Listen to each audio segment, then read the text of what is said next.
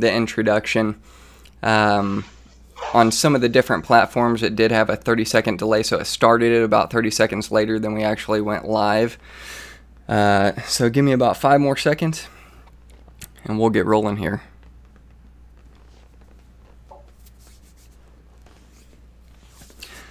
All right, for those of you who are tuning in right now, welcome to Talking Christianity Apologetics. My name is Josh Gibbs.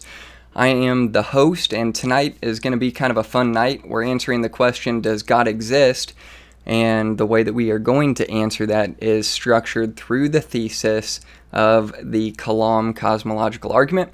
If you think that sounds crazy, you've never heard of it before, don't get overwhelmed. We're going to explain it. But we're talking with Randy Krakowski, and he is a self-proclaimed agnostic atheist. We're going to get into kind of what that means as we get going, but stay with us and we'll be right back. Make sure today that you leave this place knowing that you are saved to the glory of God. To what the Scriptures teach. I think the Bible salvation of all men. He is the salvation of all men. And therefore, anyone who ends up under the wrath of God, it is because they have rejected His provision for them, and they are justly punished for their sins.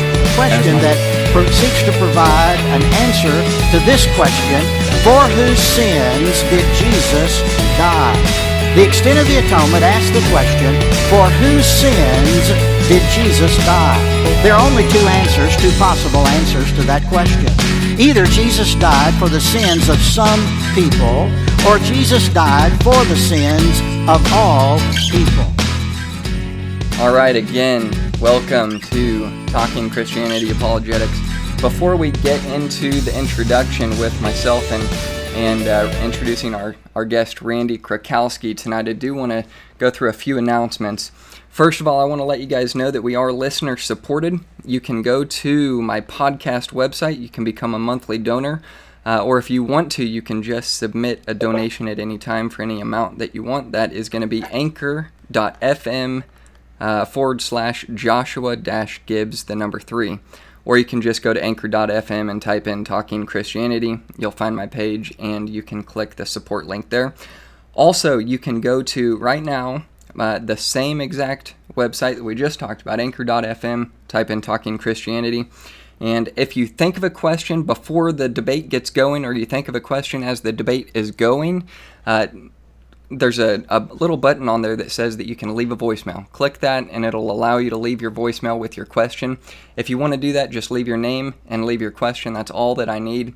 And once we finish the debate here tonight, those will be the first priority before we get into some of the different Facebook questions that other people have asked, whether it's in atheist groups or whether it's in Christian groups, and we'll go from there. So, once again, it doesn't have to be right now. It could be during the debate, but this is a brand new feature. I think it's really cool. We haven't actually used this yet, and I think tonight would be a good time to do it if you want to be a part of it. So, this Saturday, by the way, we're going to have a conversation with myself, and you may have heard of him, Evan Minton. He's from the Cerebral Faith podcast. He's also a blogger and an author. He spends a lot of time in this particular area of the debate world, and what he has done in his research is basically the different arguments for God. The cosmological argument is something that he spent a lot of time on. So it'll be a good time. I encourage you to go over, check out some of the stuff that he's done on the subject. That would be the Cerebral Faith podcast. So it's going to be a good conversation. Stay tuned for more information on this. All right, next, I want to tell you guys, I did engage with a few different atheist Facebook groups over the last week on this topic. And if you are an atheist, or you know an atheist who's interested in a debate or a dialogue with myself on the subject, you can text me, call me. My number is 816-282-4031, or you can email me at gibbsj, as in my last name, first initial 1086 @gmail.com. All right. As always, please like, share, and subscribe, and help support this podcast so we can get the word out to those whom this message would benefit. So, at Talking Christianity, we obviously are striving to engage with the social online community. and actually dialoguing via a visual experience, and kind of one-on-one or group dialogue in ways that you can't really do in a chat room or in a Facebook group or something like that. So that's really what we're trying to do. It's for reaching non-believers to bring non-believers to Christ, and it's for believers to bring believers closer and further in your walk with Christ. So now that I've said all that, we're going to introduce our guest, Randy Krakowski. Let me get the camera over to you. Randy, thank you again for coming on tonight. It's really a pleasure. I'm looking forward to it. Thank you for inviting me. Hey, so before... To be the inaugural atheist. I'm sorry, what was that last part? No, so I'm happy to be the inaugural atheist. I'm honored. Dude, that is... By the way, I don't know if I mentioned that. I've never had a debate on my podcast yet, although I've extended the invitation a few different times to different atheist communities, whether it's on Facebook or Twitter, and I haven't had any takers yet, but this is going to be fun. It sounds like Randy, he's not one of those guys, just from the conversations that you and I have had over the phone and that we've had online. It doesn't seem like you're what I would call one of kind of an antagonistic atheist that just kind of throws straw man arguments out there. I think that you may have some substance to what you're presenting, and really, to me, that's kind of why I'm looking forward to tonight. So, but before we get started, I do want to start with kind of who you are, how you came across my podcast, and what led to our interaction tonight, and then discuss the different websites that you have and what you've started. One of them being lyingforjesus.org. And kind of why you transitioned out of Christianity and left the faith altogether. Kind of just tell us that story. Where does it start for you? Yeah, it was actually I'm from Buffalo, New York, Western New York, and if you know anything about Western New York or the Northeast, it's largely Catholic. It's probably like 80-20. Actually, I shouldn't say it nowadays. It's kind of leveling off, but when I was in the 80s and 90s, and that it was definitely 80-20. And so I was raised Catholic, and as my earliest memories of a child, even at like 4 years old, sleeping at my aunt's house and kneeling next to her bed and praying to the crucifix, and her showing me how to pray properly, and the posture and everything. And I went to college in Pittsburgh, and I moved to Laurel, Maryland. And Laurel, Maryland, I think, is the top of the Bible Belt. I'm pretty sure, right below that Mason-Dixie line. And I had like a 40-minute, I ended up working for a company called Bethesda Softworks. Any gamers out there probably heard of them. They're a big gaming company in Maryland.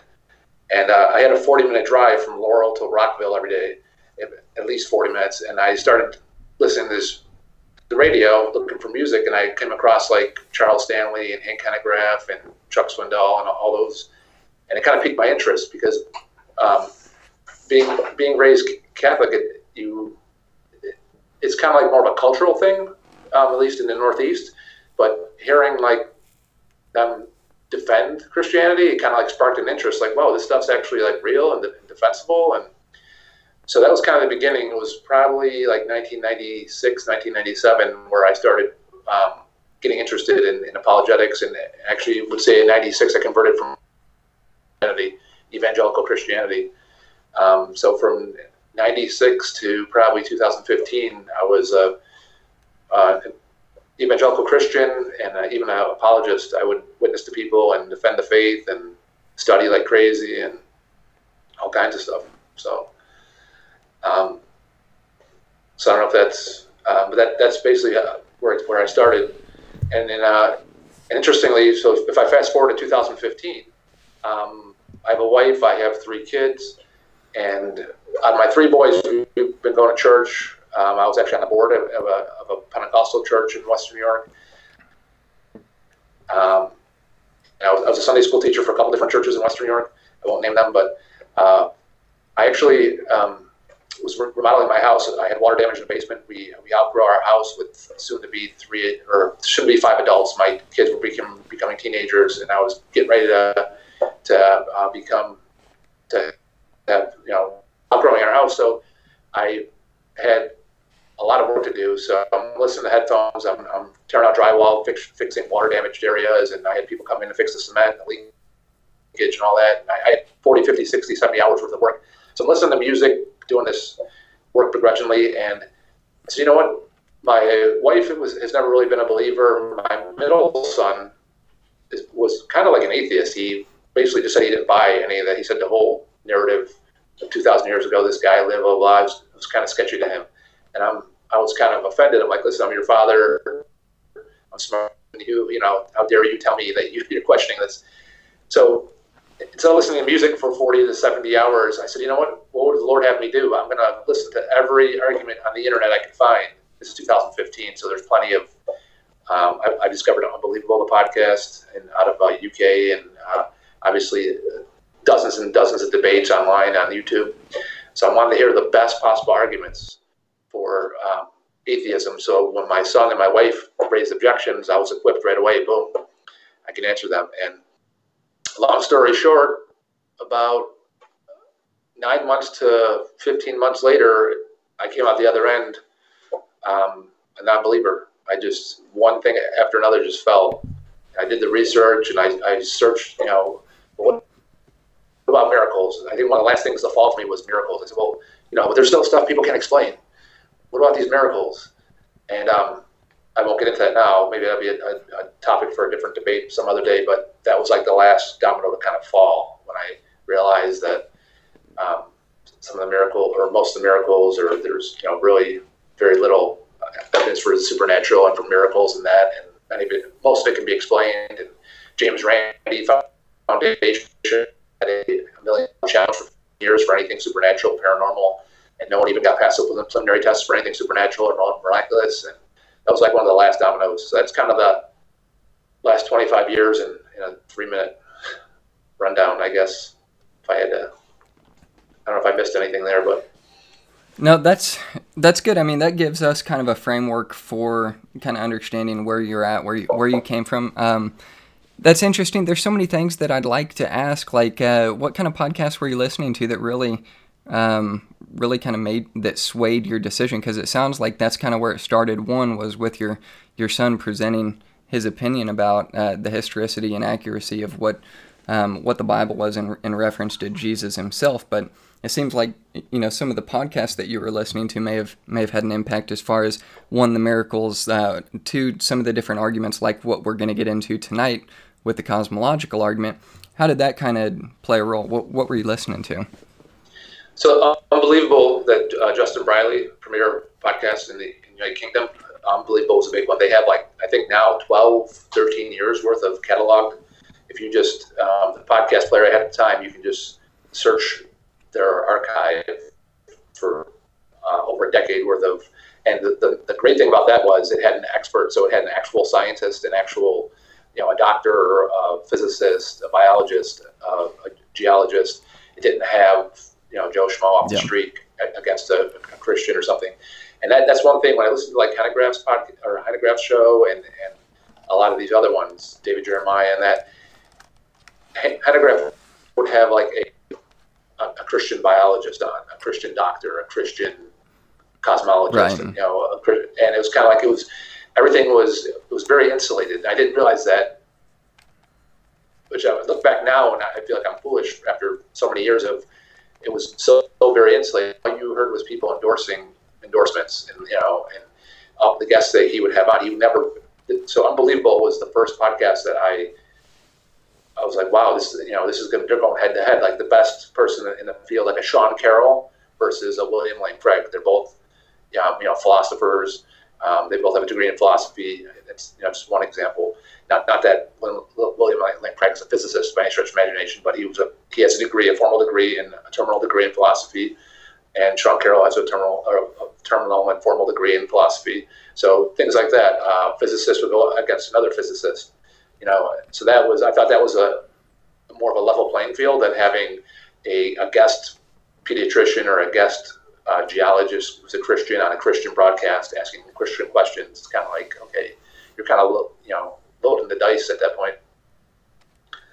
So, I mean, like I said, I listened to probably 40, 50 debates on YouTube. Yeah. Any debate that's ever been out there is probably on YouTube by now. And this was 2015, so it wasn't like it was decades ago. It was, you know, 3.5, 4 years ago now. But But Yeah, see, you and I are kind of similar there. I love listening to debates. I mean, that's pretty much what I do during the day while I'm working. You and I did a little Skype call today, and I mean, that's just kind of what it looks like for me. I'd plug in a podcast and listen to a debate or something, but to me, it kind of had the opposite effect. It strengthened my faith and understanding why I believe what I believe, which I think that we'll be able to get into a little bit tonight. But one thing that I did want to try to pull out, you had told me earlier, I sent you a text, hey man, do you identify, what kind of an atheist do you identify as?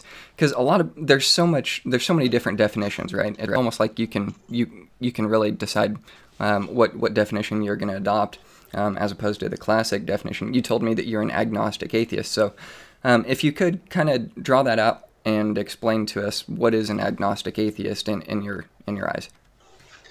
Yep. So it's one who doesn't claim to have the knowledge or the belief. So atheism is a rejection of the proposition that a deity or deities exist, and a belief is acceptance of a proposition that is true or likely true. So agnostic atheism, I don't claim to have the knowledge.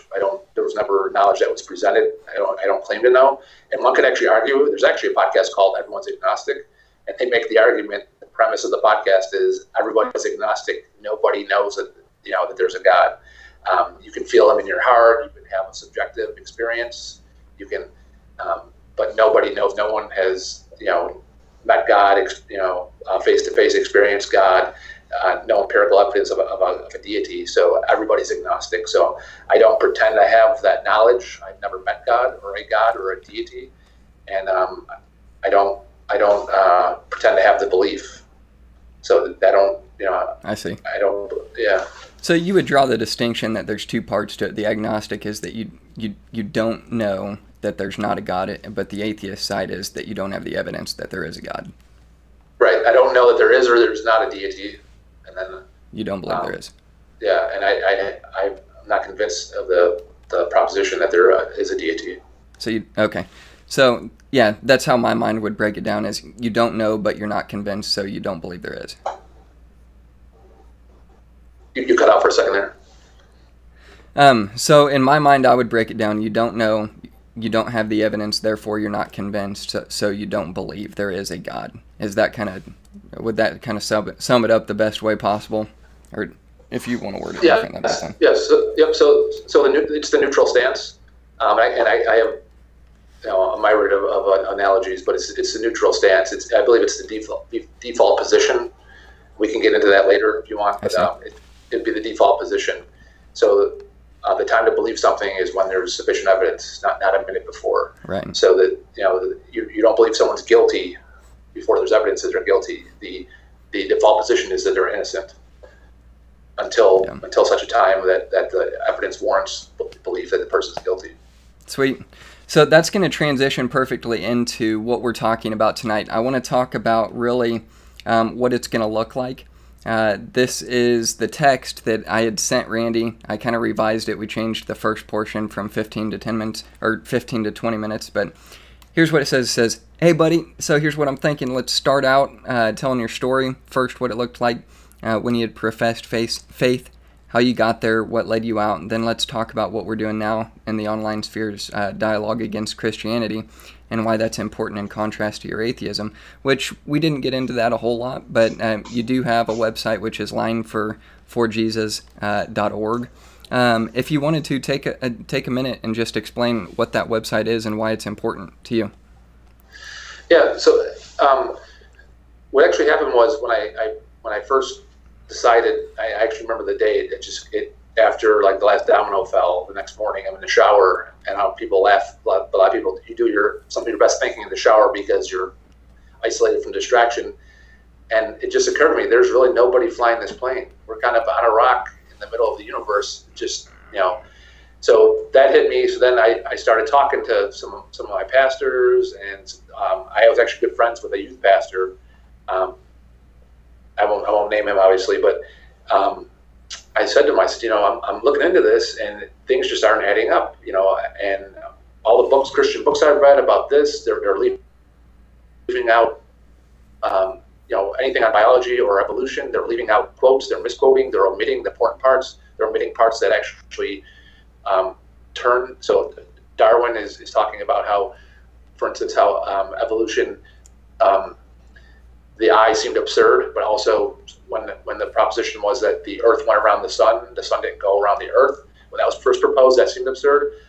That whole chunk about the sun was like left out of some of the quotes of some of the books I was reading. So there's a lot of these books where they're either twisting it, they're omitting it, they're leaving stuff out. And so one of my youth pastor friend was like, "What are you saying? They're all lying?" And I'm like, it's kind of interesting because what I've found so far, that yes, they are. They're intentionally they're dishonest at best, and they're flat out lying and omitting stuff at worst. So I'm like, I should probably look into this. And I heard stuff about David Jeremiah. I don't know if everyone is familiar with that. RaviWatch.com. He lied about all his credentials. He has no actual PhD or doctorate degrees. And I said Hanegraaff's book about evolution. He left stuff out. He omitted stuff. He changed stuff. He used old scientific data when he knew new scientific data was available. He pulled scientific data and research from the 1800s and early 1900s when stuff 50 years later than that's available. But he that out and quoted the old stuff from the 1800s. It's all on the website.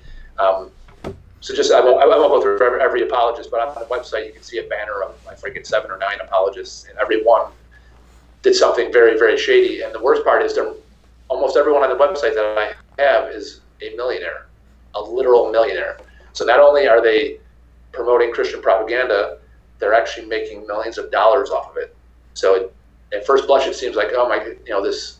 And my current, or the last pastor I had, was like, it's pretty bold, to not believe something is one thing, but to say someone's flat out lying is another. I said, have you looked at the site? He said, well, no. So you might want to look. There's, people ask in the comments, well, how can you? Why should I believe you? Who are your other contributors? And we can get into that. Your other researchers. But I said, well, it's all self-evident. Ravi Zacharias has never taught at Oxford, yet he says he has. He's never attended Oxford. You can call Max Todd, the dean. His phone number is on my site, and you can ask him if his letter that's on my site is legit. It's real. You can verify everything. So that's it in a nutshell. But the genesis of lyingforjesus.org was my current pastor and my youth pastor friend saying, so what are you saying? All these people are just lying? They're all these Christian scientists, all these Christian doctors, all these Christian philosophers, they're just flat out lying? They're not telling the truth? They're hiding stuff? I said, actually, yes. From what I've seen, they are. And I'm going to actually investigate. So it took me about 18 months to launch the site. I had some help from some friends there's a local CFI. I don't know if you're familiar with CFI, Center for Inquiry. The worldwide headquarters is here in Buffalo. I had some friends from our group help me with the research in that. And 18 months later, I launched the site. I want to say it was last year I launched the site. So that was the genesis of that, was the research and the challenge from my youth pastor and current pastor at the time of, you're trying to say they're lying? Prove that they're lying. I said, okay, challenge accepted. No, that to me was really interesting when you had told me that. I went to the website and checked it out a little bit. Obviously, it would take a lot more time to kind of dive into that stuff and search it out yourself to kind of proof it and see. But to me, where I'm at right now, that just seems kind of like a conspiracy to me. I do like conspiracies, so it might be something that draws me in and I look into it at some point. But whether you're a Christian or an atheist or not, it's not one of those things that I'm like, hey, you know what, I'm a Christian, let me go promote an atheist website. That's not it to me. For me, it's more important to kind of test out what anybody's saying, whether you're an atheist or a Christian. Test it out, try it out, see what's true, see what's not true, and don't just take someone's word for it, whether it's mine or whether it's Randy's or anybody at all. So that's where I would be at it. But either way, I'd mentioned this to you earlier, and just kind of asked you the question. Even if all of that stuff is true, and a lot of these high-profile Christian authors and whatnot, if their credentials are correct or they're not correct or they're different from what they're claiming they are, even if they're lying, I don't think that you're using that to say that that debunks Christianity. So I'd give you a second to kind of just respond to that and say, do you think that in any way impacts the truth of what Christianity really is in the story from the Word of God? Well, I think it's a jumping off point, the website. But what they are doing is they're using their status, their titles, and their audience to basically promote Christianity, to endorse it, to add to its validity. And that's actually was one of the origins. I talked to the guy who, I think his name is Stephen, who runs RobbieWatch.org, and that was one of the, he's an atheist. I think he's called like the band something. And he heard Ravi Zacharias, talk, and that he was kind of intrigued. He goes, "Wow, maybe there's something to this Christianity. This guy sounds pretty smart. He's taught at Oxford. He's taught at all these prestigious. He has more degrees than a thermometer. Wow." And he started looking into it, researching it, and he said, "This isn't even true what he's saying." And he started looking into his degrees. He contacted Oxford, and they're like, "No, he's never taught here. He's never attended here. He attended at a seminary down the road, not here." So I guess to answer your original, it is like a jumping off point, because people like Hanegraaff wrote an entire book called "The Face that Demonstrates the Parts of Evolution." He's telling Christians, he's strengthening their faith, and I actually bought that. My son was in college. My brother was in college. I actually bought the book for him while he was in college. And my brother's an environmental scientist in Florida right now, and I bought that book for him, saying, "Hey, you're really not a believer, or you're a loose Catholic. There's something to this Christianity. This is real. You should, have a relationship with God, with Jesus.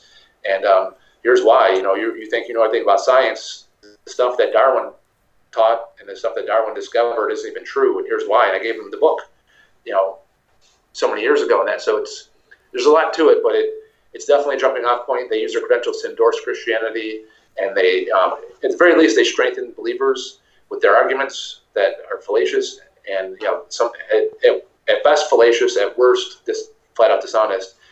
And I believe their books, Darwin on Trial, Philip Johnson, Ben Stein came out with that movie, and my pastor at the time gave me that link to watch the movie. He goes, "Here, you can log in and watch it on my Amazon.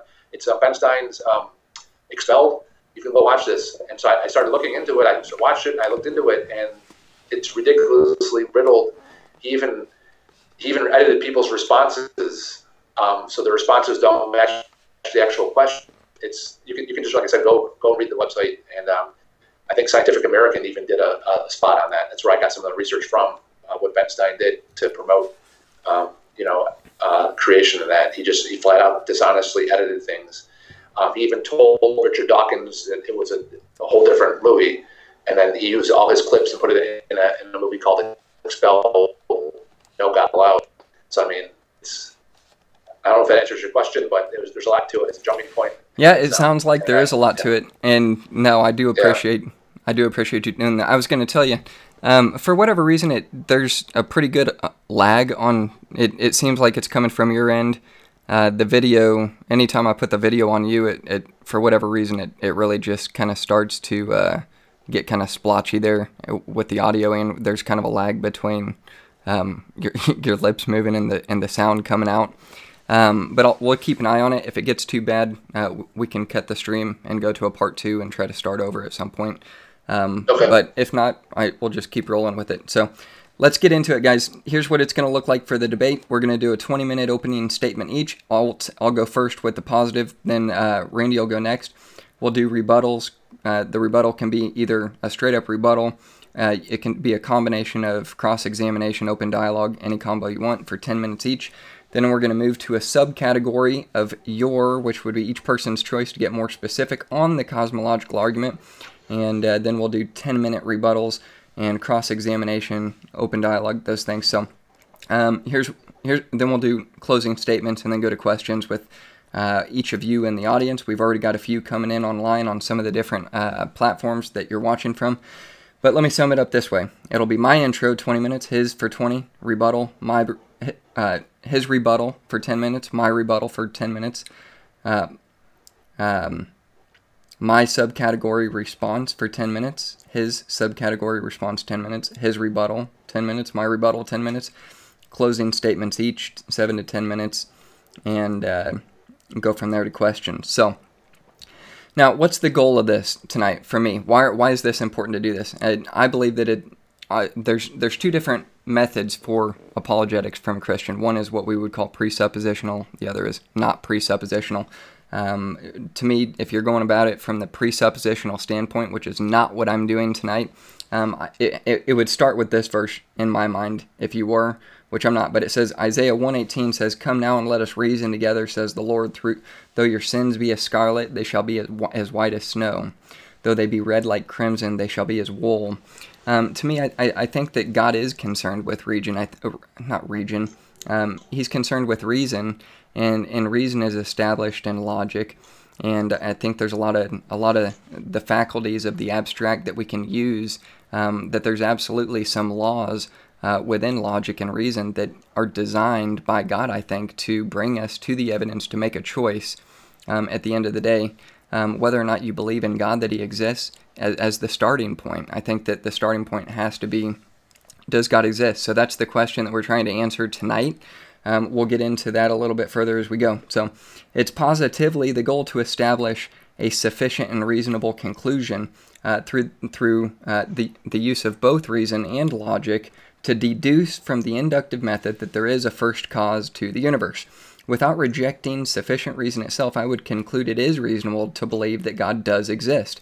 My opponent, Randy, he's going to have to attempt to conclude that God does not exist by the same sufficient reason.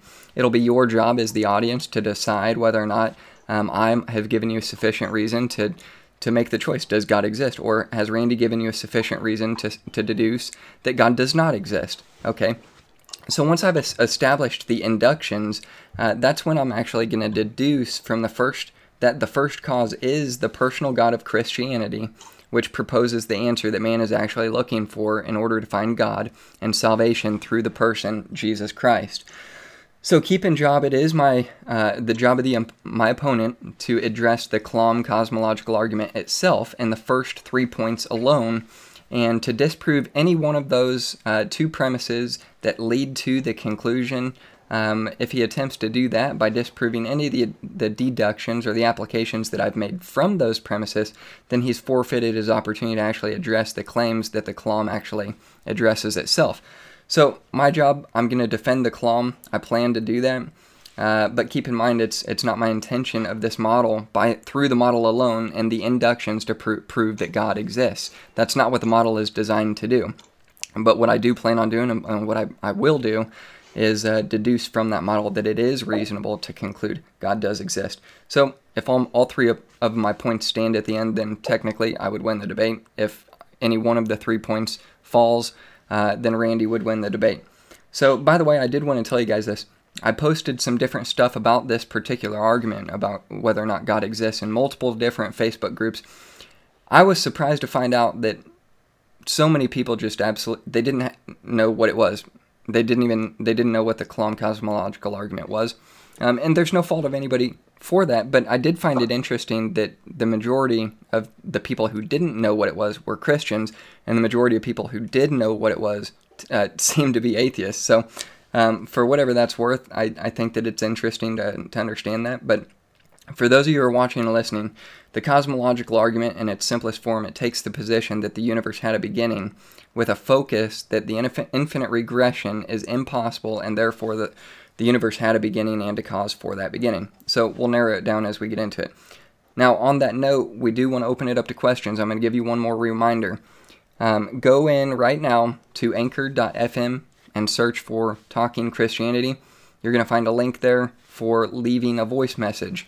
If you leave me a voice message at the end of this debate, I'll play that message, and that'll be the first priority for those of you who want to get a question answered.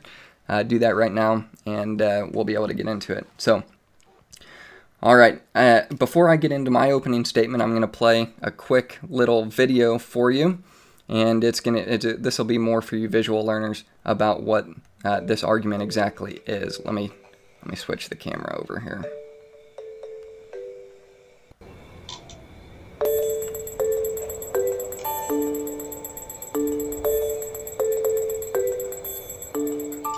Does God exist? Or is the material universe all that is, or ever was, or ever will be? One approach to answering this question is the cosmological argument. It goes like this: whatever begins to exist has a cause. The universe began to exist, therefore, the universe has a cause.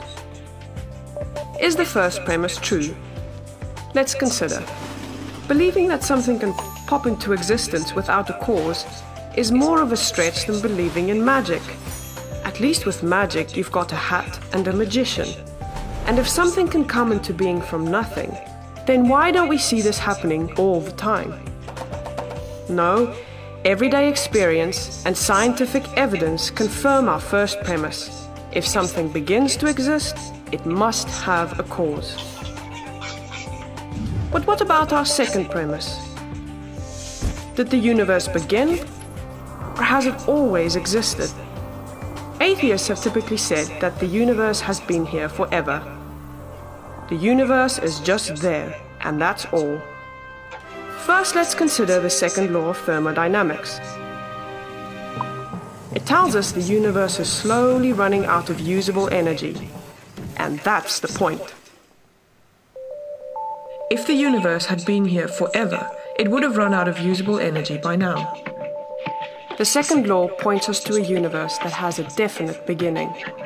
This is further confirmed by a series of remarkable scientific discoveries. In 1915, Albert Einstein presented his general theory of relativity. This allowed us, for the first time, to talk meaningfully about the past history of the universe. Next, Alexander Friedmann and George Lemaitre, each working with Einstein's equations, predicted that the universe is expanding. Then in 1929, Edwin Hubble measured the red shift in light from distant galaxies. This empirical evidence confirmed not only that the universe is expanding, but that it sprang into being from a single point in the finite past.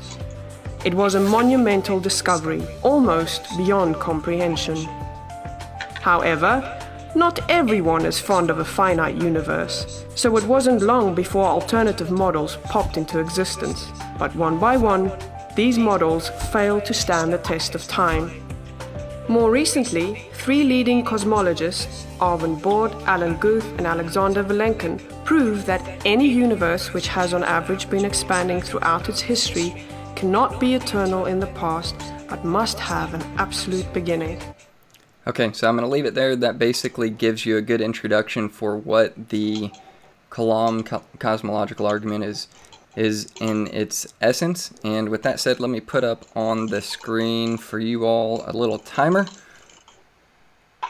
Should have 20 minutes. Whoa, whoa, whoa.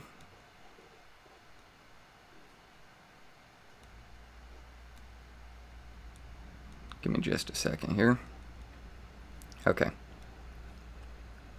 Sweet, so you should be able to see that. That'll be 20 minutes for me. And I'm going to go ahead and get going into it. So again, the definition for the Kalam cosmological argument goes like this.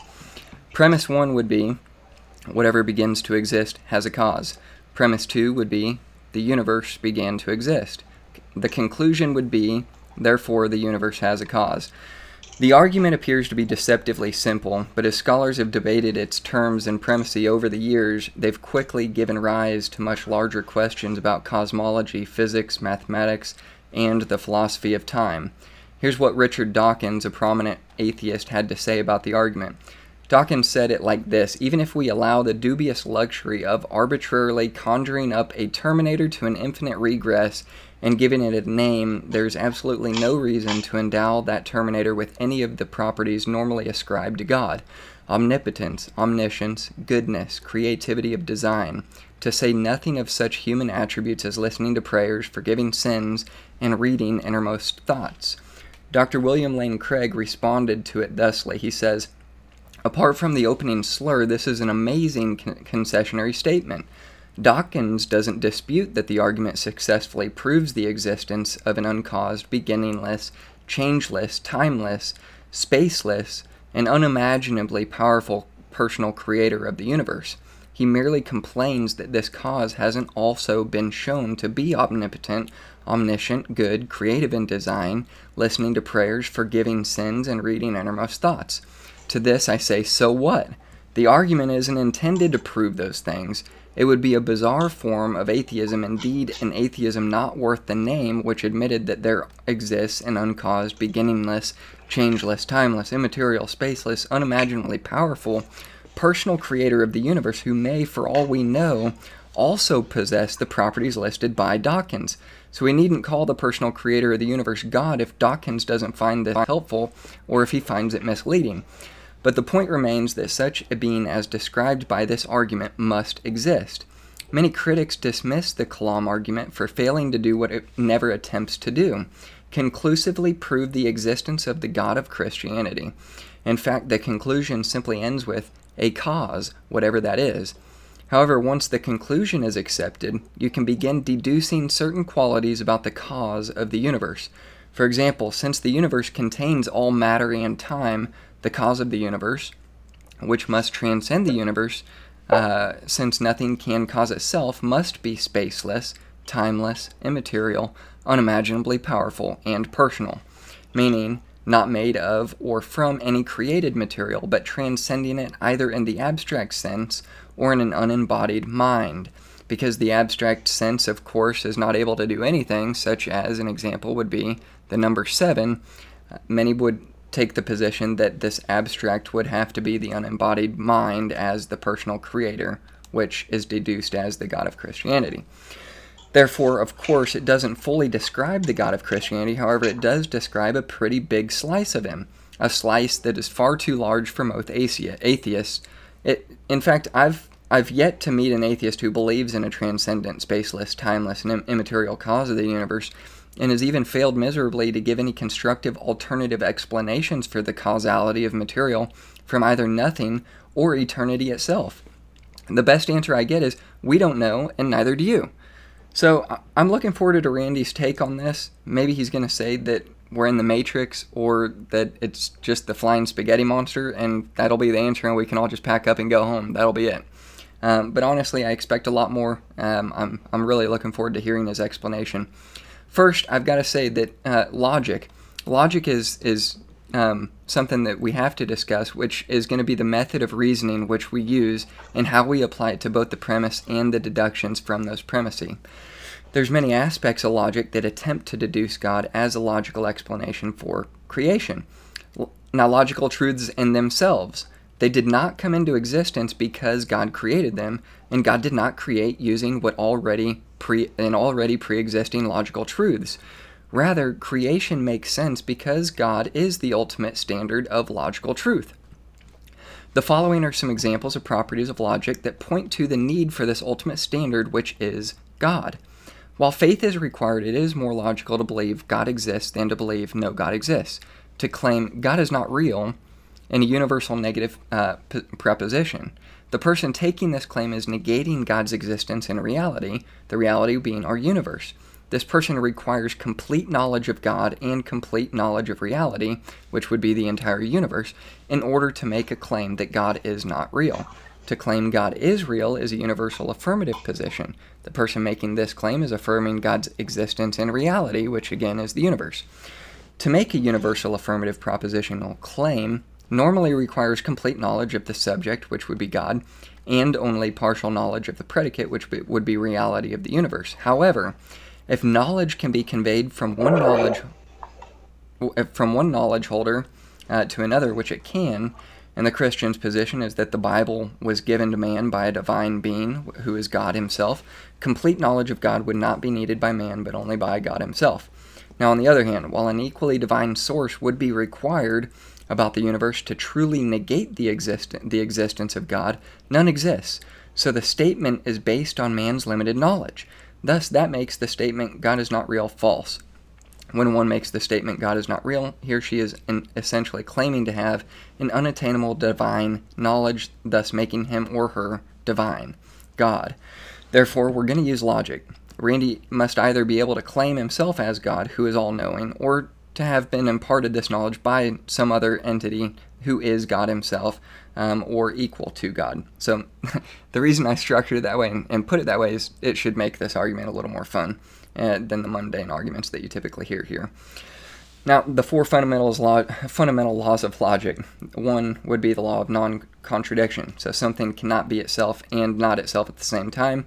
This would be saying something like, what can God not do? Well, God cannot create something that is non-logical. So God cannot create something that is itself and is not itself at the same time. The law of excluded middle, a statement is either true or false. So saying a statement is either true or false is either a true or a false statement. I is either A or it is not A. Cannot be both A and B and not A and B. The law of identity, something is what it is. All right. The law of logical or rational inference, if A equals B and B equals C, then A equals C. That's exactly what we're drawing from the premise. All things. What was the premise? Let me state it again.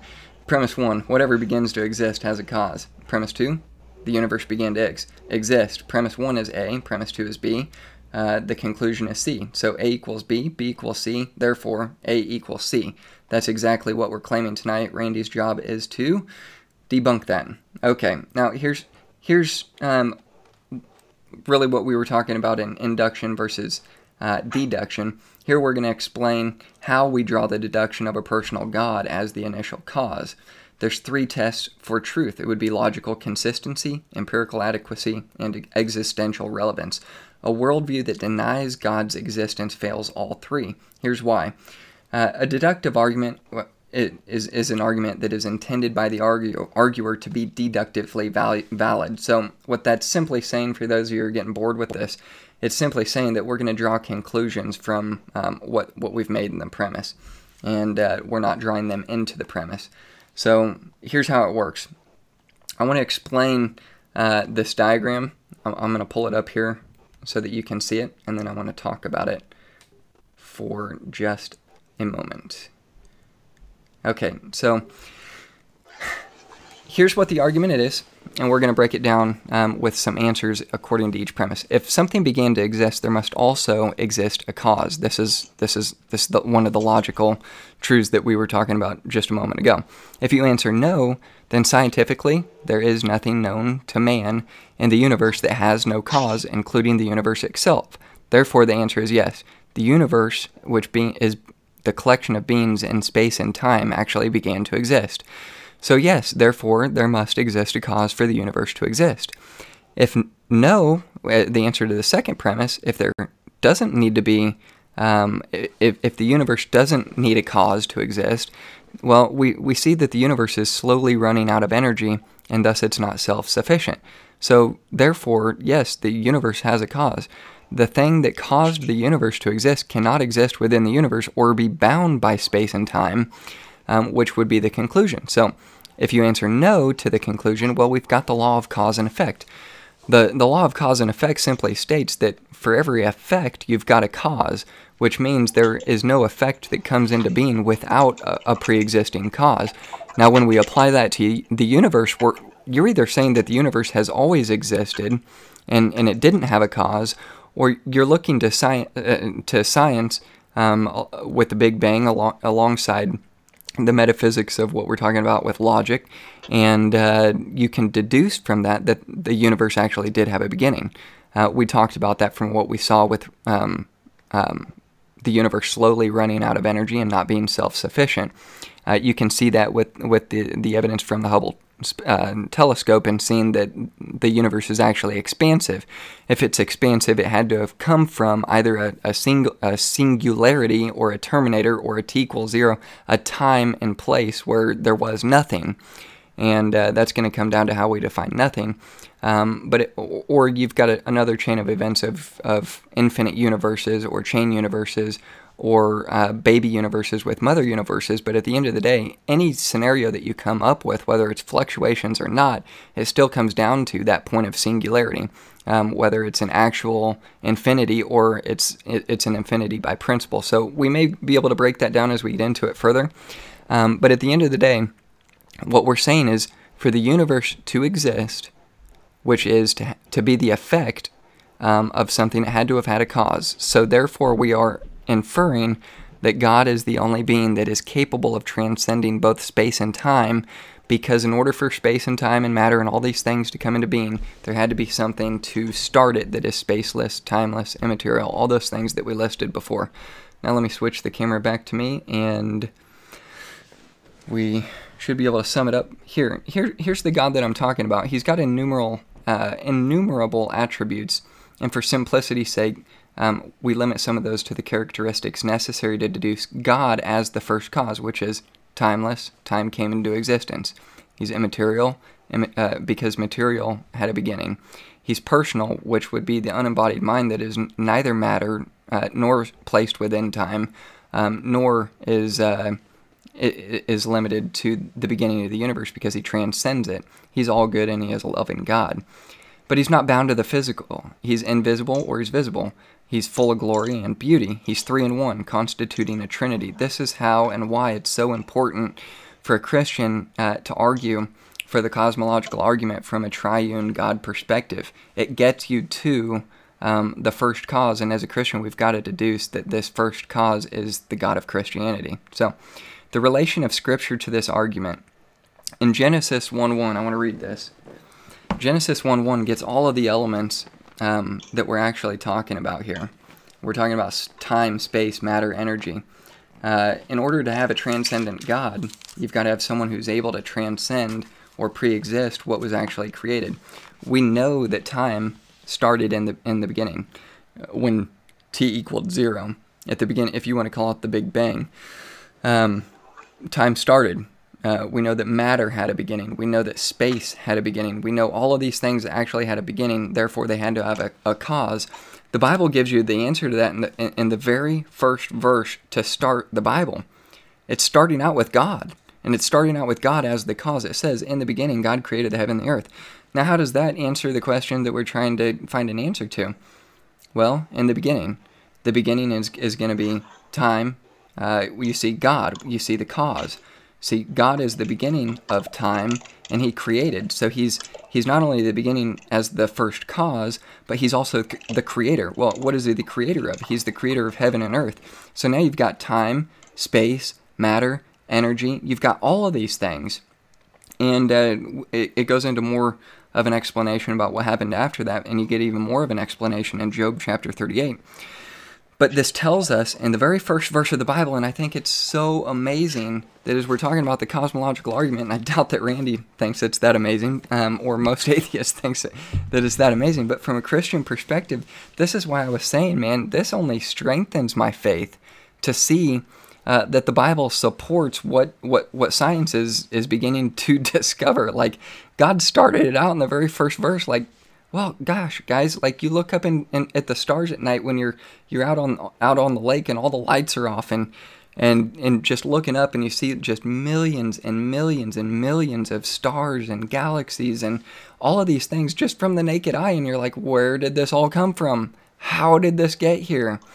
And to me, starting in the very first verse, you see time, space, matter, energy, and a first cause with an explanation of what those things were and how they came into existence, and what science is actually affirming with an expansive universe, with a Big Bang, with energy, and through the law of entropy as being depleted rather than infinite. You see all of these things that back this up, but 2 Timothy 1:9 and Titus 1:2 speak of time having a beginning.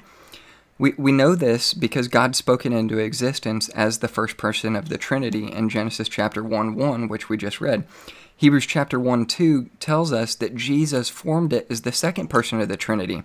Jesus is God incarnate, being pre-existent prior to being brought forth to tabernacle among men, which is most commonly known for by non-Christians in the gospel accounts of his life. We see that from 2 Timothy 3:16. In Genesis 2:1, now we see the Holy Spirit breathe life into it as the third person of the Holy Trinity. So right off the bat, guys, as a Christian, we've got to be able to draw the triune God into the cosmological argument. If we just bring it to, well, there's a first cause, and we think that first cause could be a deity or a theist, I think we've got to take it a step further and deduct from the induction that it is the God of Christianity and really draw it together. I want to point this out to you, to those of you who are watching, that there's only three major religions in the world who have ever claimed the cosmological argument. as a proof for their God, and it's all the Abrahamic religions. It's Muslims, it's Judaism, and it's Christianity, and then the fourth group would be deists.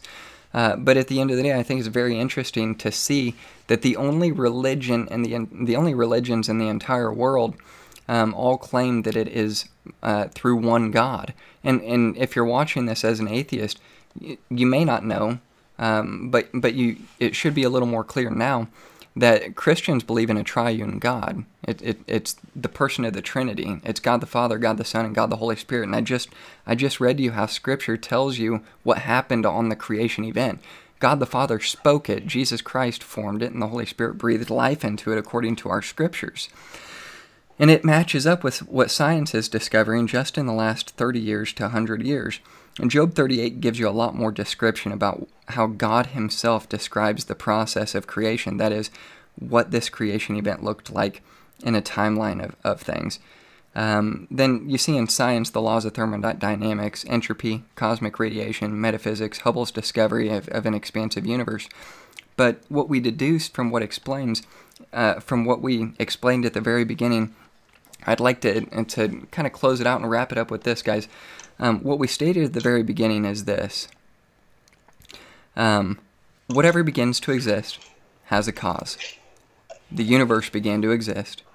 Therefore, the universe has a cause. And what we are gathering from this is the deduction leads to what we've discovered through the Hubble telescopes, seeing that we do have an expansive universe. What we've seen through cosmic radiation, that there is entropy. There was definitely a bang at the beginning that is now losing energy and one day will deplete. But we also see that there is absolutely a singular point in time when time, space, and matter all came into being at one point. So I think that's what we're looking for. I think at the end of the day, it is reasonable to believe that God exists from the cosmological argument, and we can deduce, and this is up for debate, but what I'm deducing as a Christian is that this first cause is in fact God, the God of Christianity. And I think that would kind of sum it up, but let me just say, guys, to close my opening statement, I think that it's reasonable to conclude that God does exist. So Randy, I'm going to turn it over to you. Let me put 20 minutes on the clock. Give me just a second here.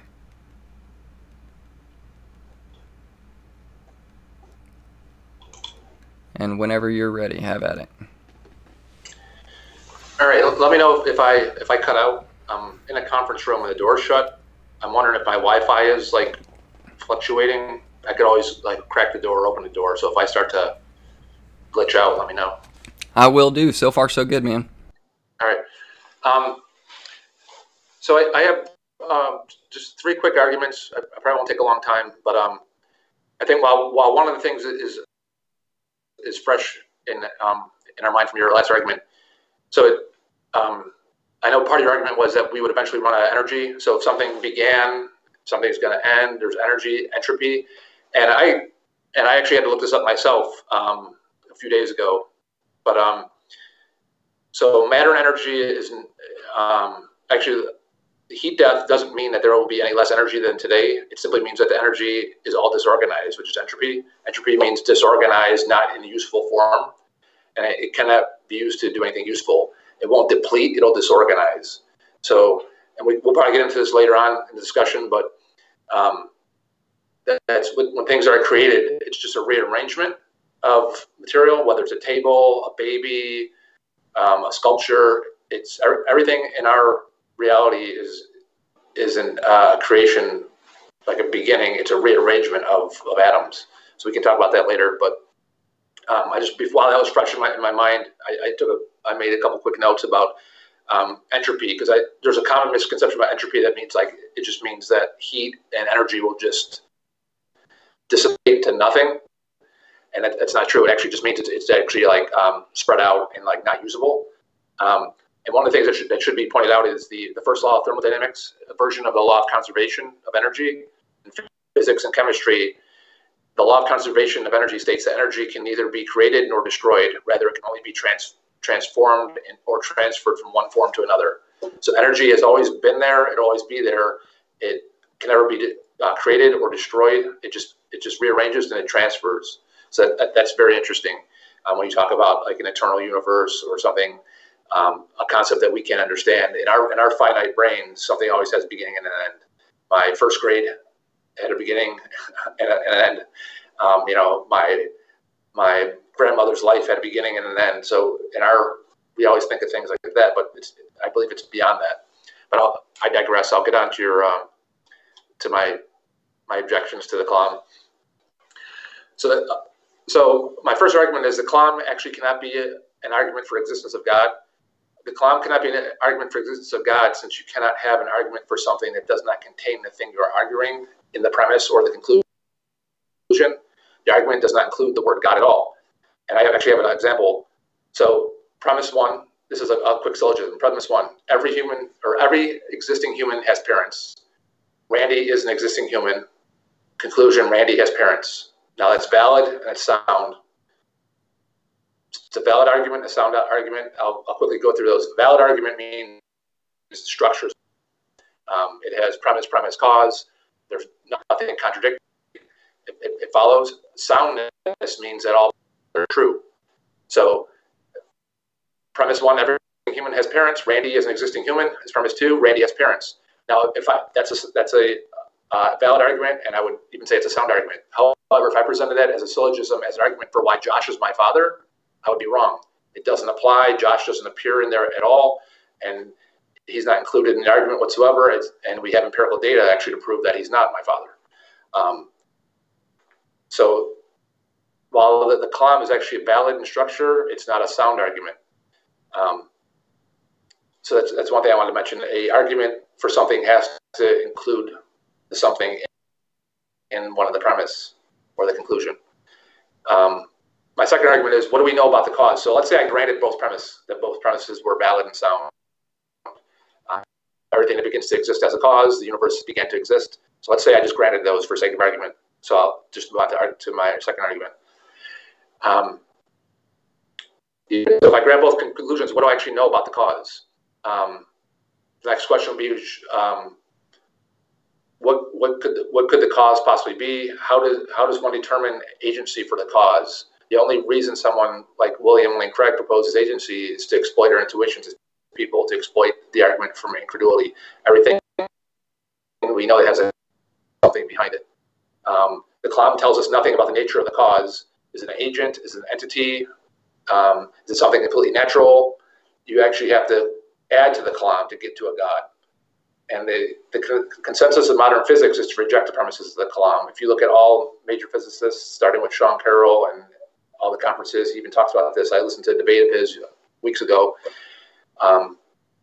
In any of their conferences, any of the modern physicists don't even mention God in any of their meetings, their conferences, their papers. You'll never see a formal scientific journal, a paper submitted. So to me, it's a very big stretch to include the Kalam or to include God in the. It tells us at the very least, or at the very most, about a cause and say what that cause is. And you kind of have to smuggle in God to use the Kalam as an argument for God.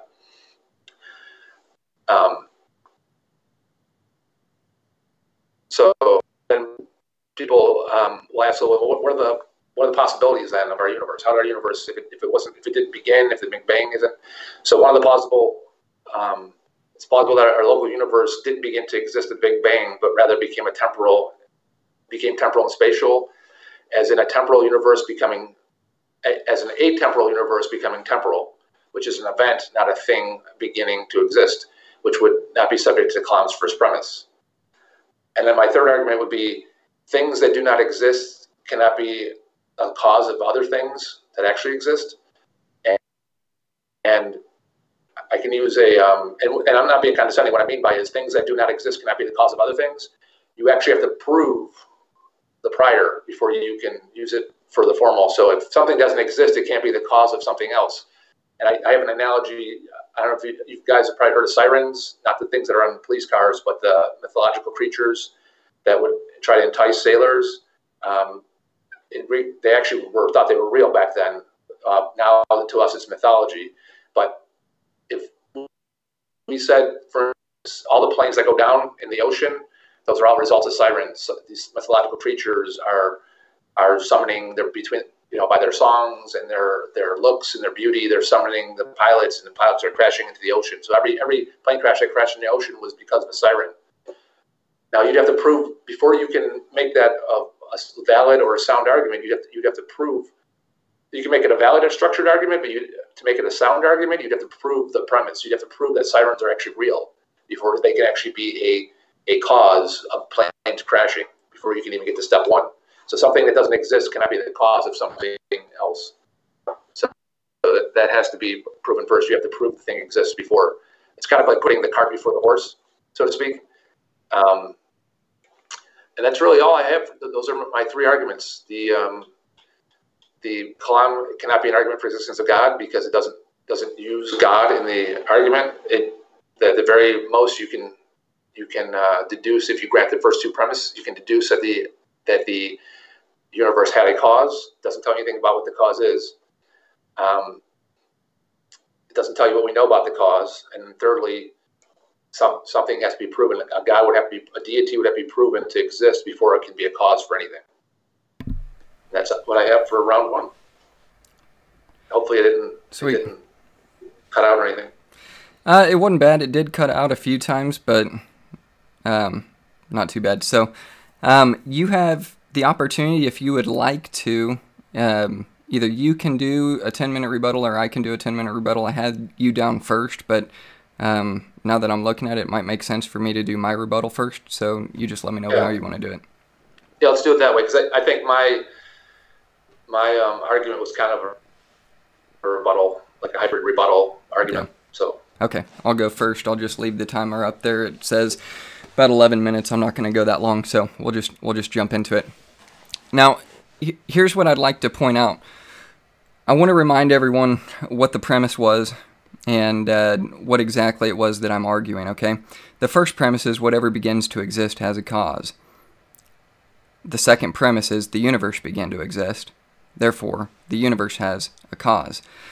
Now, Randy just told us he has three main points. One, the Kalam it cannot be used as an argument for God because God is not included in the argument at all. I agree with him. I actually said that in my opening statement, that the Kalam is not designed to get you to God. It's designed to get you to a first cause. In fact, God isn't even mentioned in premise 1. He's not mentioned in premise 2, and he's not even mentioned in the conclusion. The whole point that I'm arguing from, and the whole reason why I was saying that we as Christians need to and should use the Kalam cosmological argument is, one, because it negates the necessity of, by actuality, of an infinite universe, which I'm simply saying the Kalam is designed to refute an infinite universe. I've still got the camera on you for some reason. But it's designed to refute an infinite universe, which is the whole point of premise 1, premise 2, and the conclusion, saying that it had a beginning because it had a cause. Anything that begins to exist has a cause. The universe had a cause. Therefore, the universe has got a first cause. So what I'm saying is God isn't mentioned in any of that. We're deducing from that. That's the induction. We're deducing as Christians that something has to be a first cause that transcends all of that. And it can't be an infinite universe. Well, why can't it be an infinite universe? There's so many reasons why it can't be an infinite universe. One is what we were talking about with the Hubble Space Telescope, shows us that there's an expansive universe, which brings it back to a point of singularity. Now, what cosmologists would tell you is we don't know what happened up to the point of t equals 0 to the negative, 43rd second or whatever. So right up to the point of the beginning, we don't know what happened up before the first 4300th seconds of that beginning. And what we're looking for is that answer. That's what the cosmological argument that we're talking about here tonight is designed to deduce. We're trying to reason out what that first cause is. And what I think is so incredible is Randy never once said that there isn't a first cause. Randy never once negated the first premise. He didn't negate the second premise, and he didn't negate all he said was, you can't get God out of this. And I agree with him. The whole point of this whole argument is to show you that we're deducing through reason that this first cause is real, that most atheists would agree that there is a first cause, and including Krauss. He just says, hey, we can't call that thing God. In fact, I don't want it to be God. It ain't God. And that's obviously a summary. But then you've got Dawkins, we quoted earlier, who actually assumes that the argument itself is sound, and just says, well, it can't be the God of Christianity because these are some of the characteristics that we don't see. So you can't see it. And then you've got other guys like Carroll. You've got other guys. There's just so many examples of people who concede the fact that the argument is sound, but now we're arguing whether or not it's God. So what I'm arguing is, we've got to use reason to get to the point to say there is a first cause. Okay, if we can admit there is a first cause and the universe is not infinite, then we've got to speculate from the evidence that we do have whether or not that first cause is sufficient enough to say that God exists. That's the whole point of my argument tonight. We're supposed to look at the evidence that we've got and say that something transcendent to what we've got exists, which brings me to my next point. In order for matter and time and space to all come into existence, you have to have a timeless, spaceless, immaterial, unimaginably powerful personal being who was around before time and space and matter and all of that began, who transcends those things, who can actually bring it into existence. Now, why do we say that it can't be infinite? We say that it can't be infinite because there's a difference, according to Aristotle, about the difference between an actual infinite and an infinite in principle. And the mathematician Hilbert actually, he's a 20th century mathematician who came up with what is now commonly known as Hilbert's Hotel. He says that an actual infinite cannot exist, but it can exist in principle. Now, how do we illustrate this so that you can understand it? Well, Hilbert's Hotel says, well, imagine a hotel that has an infinite number of rooms. Every single one of these rooms is already full, and you have an infinite number of rooms that are empty. So you have an infinite number of rooms that are full, you have an infinite number of rooms that are empty, and somebody wants to come and fill one of these infinitely full rooms. So you've got something that is empty coming to fill something that is already full. So what do? You take the person who's in the second room and you move them to room number 3, and so on. You move person in room number 3 to room number 4. And in principle, you can do that. You can move everybody up one notch, but it's still sequential. So if it is an actual infinite, it has to be circular, which means it's not something that can actually be reproduced in reality. You cannot fill an infinite with an empty, and you cannot sequentially order something that from an infinite at a beginning. So in reality, 0 doesn't exist in an actual infinite.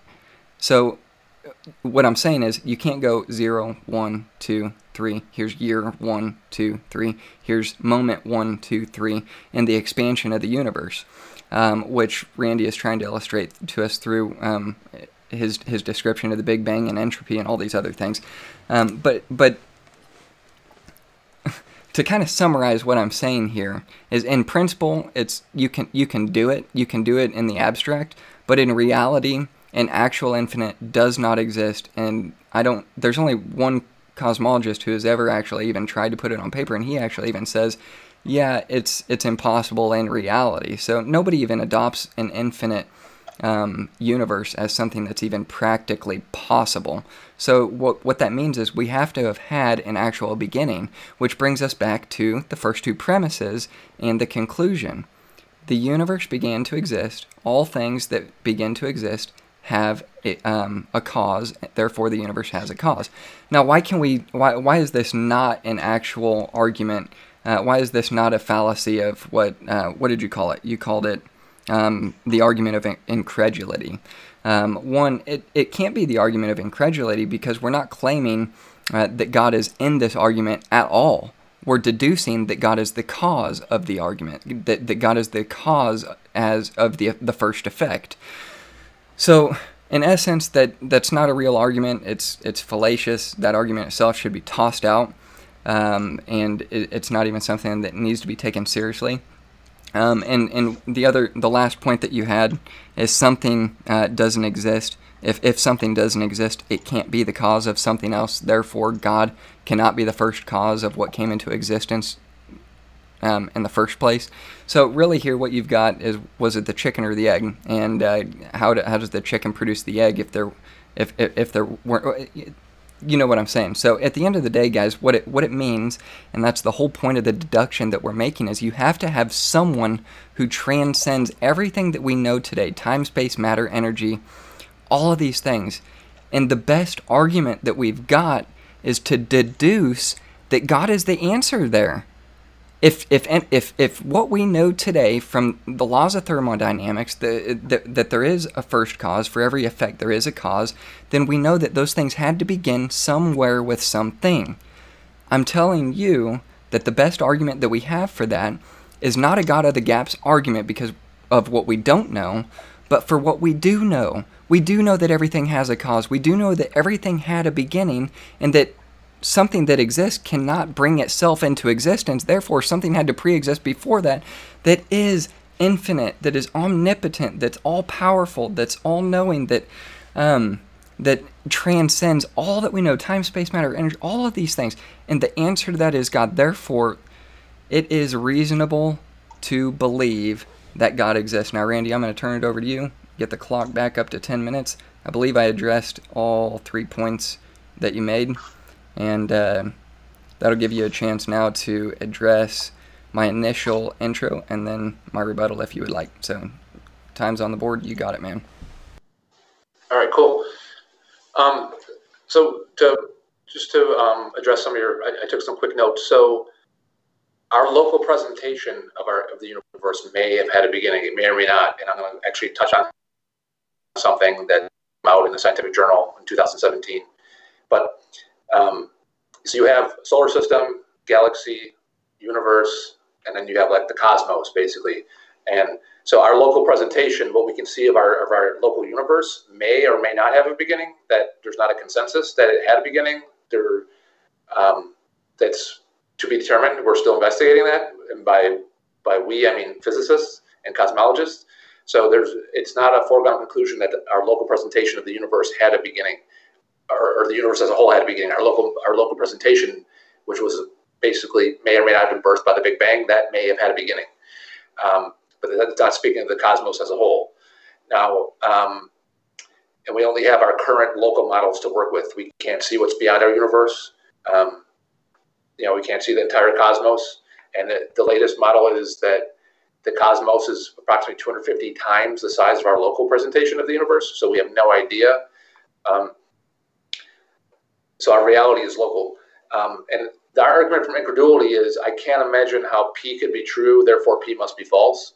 So I can't imagine how X could be true, so X must be false. So thinking that something must have a cause, I can't imagine anything without a cause or anything eternal or anything that's reorganized or recycled constantly. I can't think of that. So that's actually the argument from incredulity. Just because you can't imagine something doesn't mean it's not true. That's called the divine fallacy or the argument from incredulity fallacy.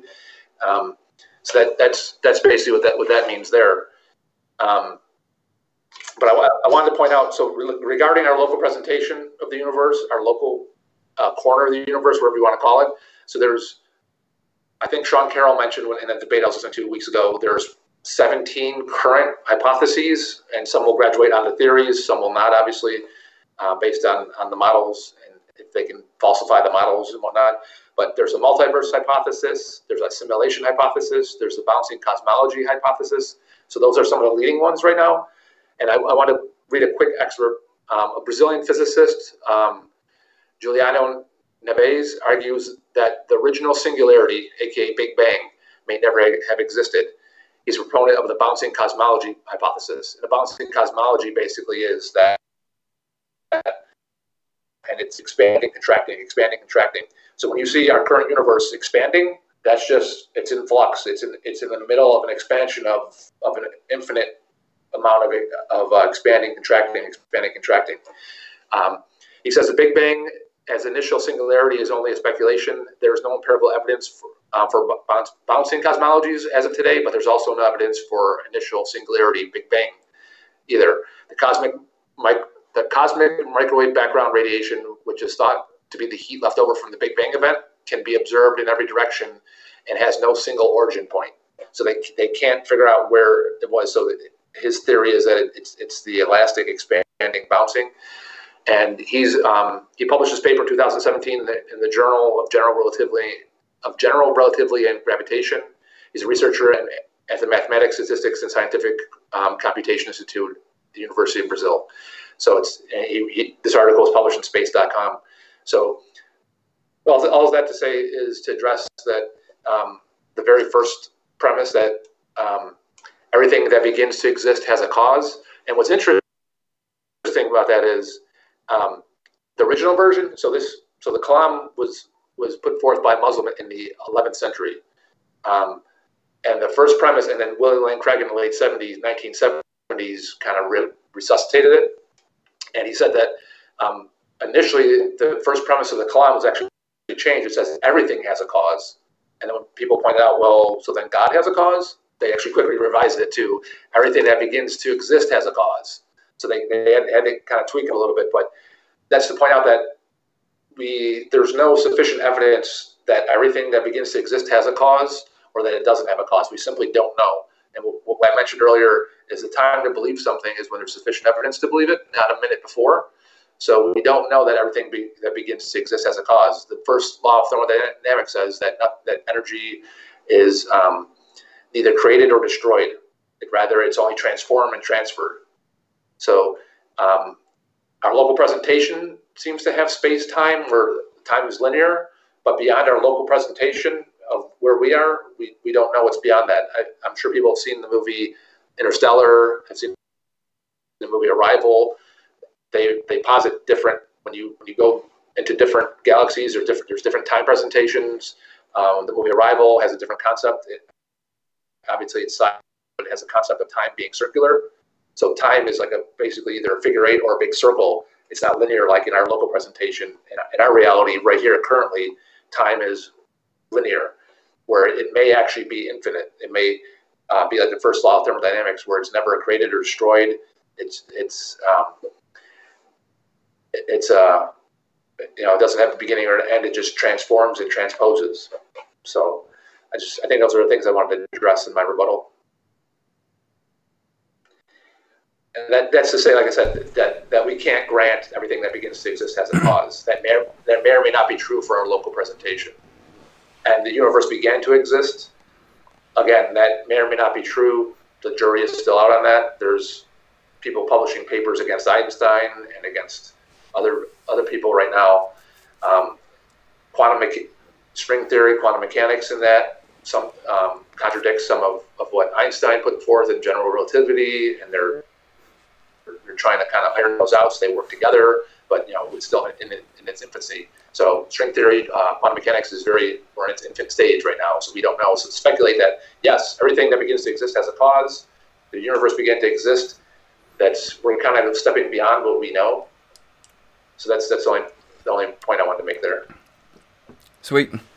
So it looks like from here, we have got our subcategory responses. No, that was the subcategory response. So I've got a 10-minute rebuttal. You've got a 10-minute rebuttal. This will be our last rebuttal. Then we'll go to closing statements and then open up to questions. So let me put 10 minutes on the board. This will be my time to rebut, and I might ask you a few questions if I've got time at the end of the 10 minutes and then go from there. So let me put the camera back on me and we'll get rolling here. Switch over to my notes. Remember, I do want to point out one more time, here's what the premise was. I know I'm beating a dead horse here, but I want to keep it in your mind. Premise 1, whatever begins to exist has a cause. The universe began to exist. Therefore, the universe has a cause. Now, what we just heard Randy point out was the first point that he says our universe may or may not have had a beginning. Notice that Randy is not refuting that the universe had a cause. He says in all probability we see that the universe did have a cause. There are some discussions that cosmologists and scientists are having today that may refuted at some point. But as of right now, we have to believe that the universe did have a first cause if we accept the Big Bang. I think that the biggest problem Randy is going to have is actually refuting the Big Bang itself, because the Big Bang is the most universally accepted model in contrast to any model that he's trying to present. The reason for that is there is no other model other than the Big Bang that actually is more current than the Big Bang itself. So if we're going to present something that's supposed to negate what we know right now, according to what the Big Bang tells us, the universe had a beginning, and there was a cause for it, then it's really kind of begging the question. I mean, it's like, hey, guys are talking about this, so you shouldn't accept the Big Bang. That's not how this operates. Now, one thing that he did point out once again, which I touched on, was the argument from incredulity. And the reason why is because we're inserting God into premise 1, premise 2, or the conclusion. And again, I'm saying that's not the case. We have not inserted God into the Kalam cosmological argument at all. What we've done, rather, is deduce that God is the best answer to what the first cause is. And so far, Randy agrees with me that for all the information that we do have, there is an original singularity. Now, what you've speculated on, which is a second point, that we do see expansion and we may see contraction of the universe. Now, what you didn't mention was that this does not get rid of the problem, even if you adopt the infinite universe or the infinite mother universe, or you adopt string theory, or you adopt chain reactions. All of these things are still events, which would fall into the category that I was talking about earlier with an actual infinite. Keep in mind this: if you're looking at an event, or not a part, a group. What am I trying to say? If you're looking at an event or a part, it has to have an actual sequential order. So if you've got an actual sequential order, you cannot have an actual infinite at the same time. These two things are non sequiturs. They work against each other. So it's only workable in the abstract. That's why they haven't created a model that actually works. So as far as we know right now, everything that we know that does exist had a beginning. Randy says, well, that's not true. There's some things that we don't know exist that doesn't have a beginning. To me, this is probably the most incredible argument that we've heard all night, because what that actually means is you cannot know that you yourself actually exist. Now, if we want to talk about an argument of incredulity, I mean, that's got to be it, man. I mean, am I sitting here having a conversation with you? I think that I am. But, we could be in the Matrix. So, I don't know. In a way, that's kind of funny to kind of imagine there. I mean, do we really exist? I think that we do.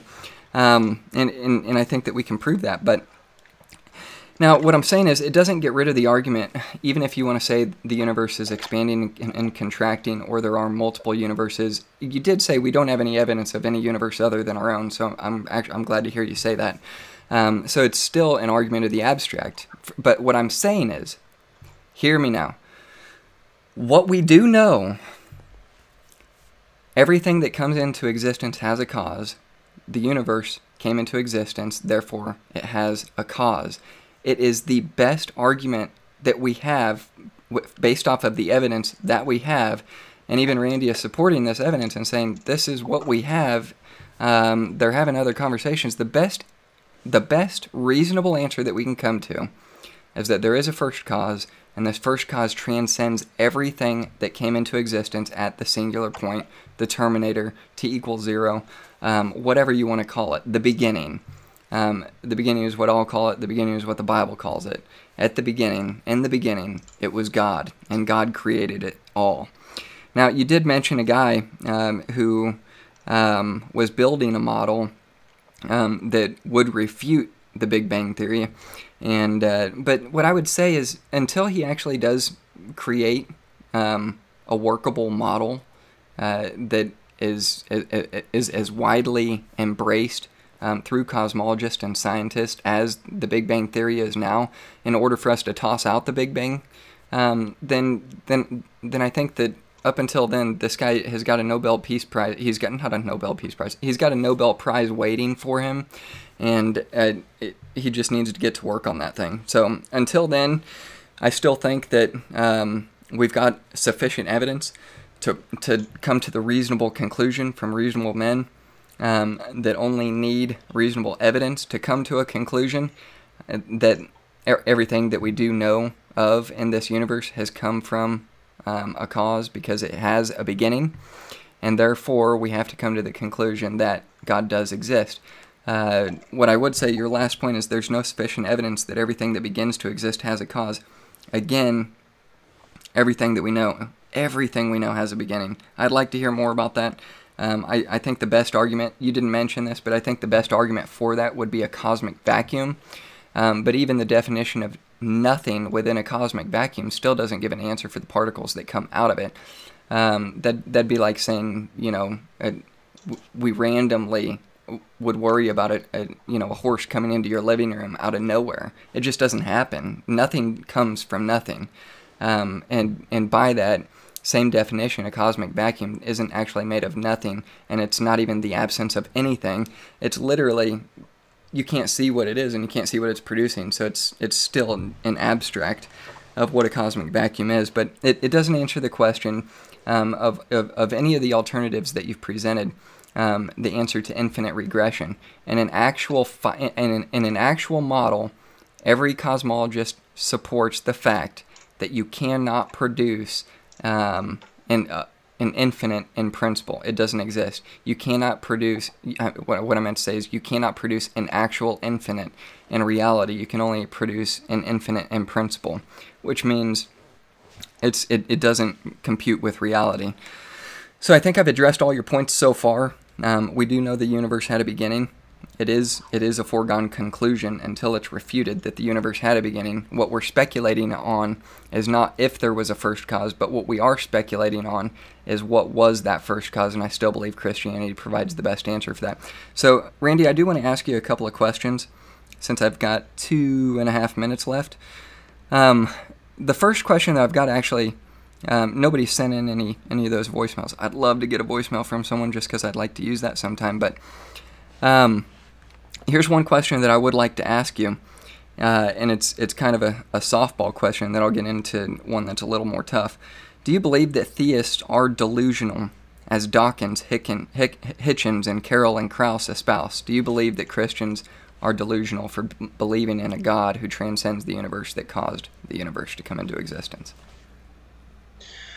No, definitely not. I mean, that's, like I said, I was on the other side, so it'd be condescending for me to say that they're delusional, or there's something wrong, or to me it goes back to indoctrination. That's a lot of it. I was indoctrinated from birth. My current situation. Other people are convinced later on. They're convinced of the proposition for different reasons. We can get into their standards of evidence, and that's what I learned later on. Is standards of evidence are huge. The standards of evidence I had for religion were a lot lower than I had for everything else, for health, for finances, for big decisions and that. So, but definitely, I would say delusional. I would say that, they have a belief system that they feel is warranted, and everyone has different ones. Like I said, there's indoctrination. There's it could be a life crisis. It could be someone facing their own mortality. It can be a low standard of evidence. There's so many different reasons, and people are at so many different places in their life. So no, I wouldn't say they're delusional. Okay, I've got 40 seconds left.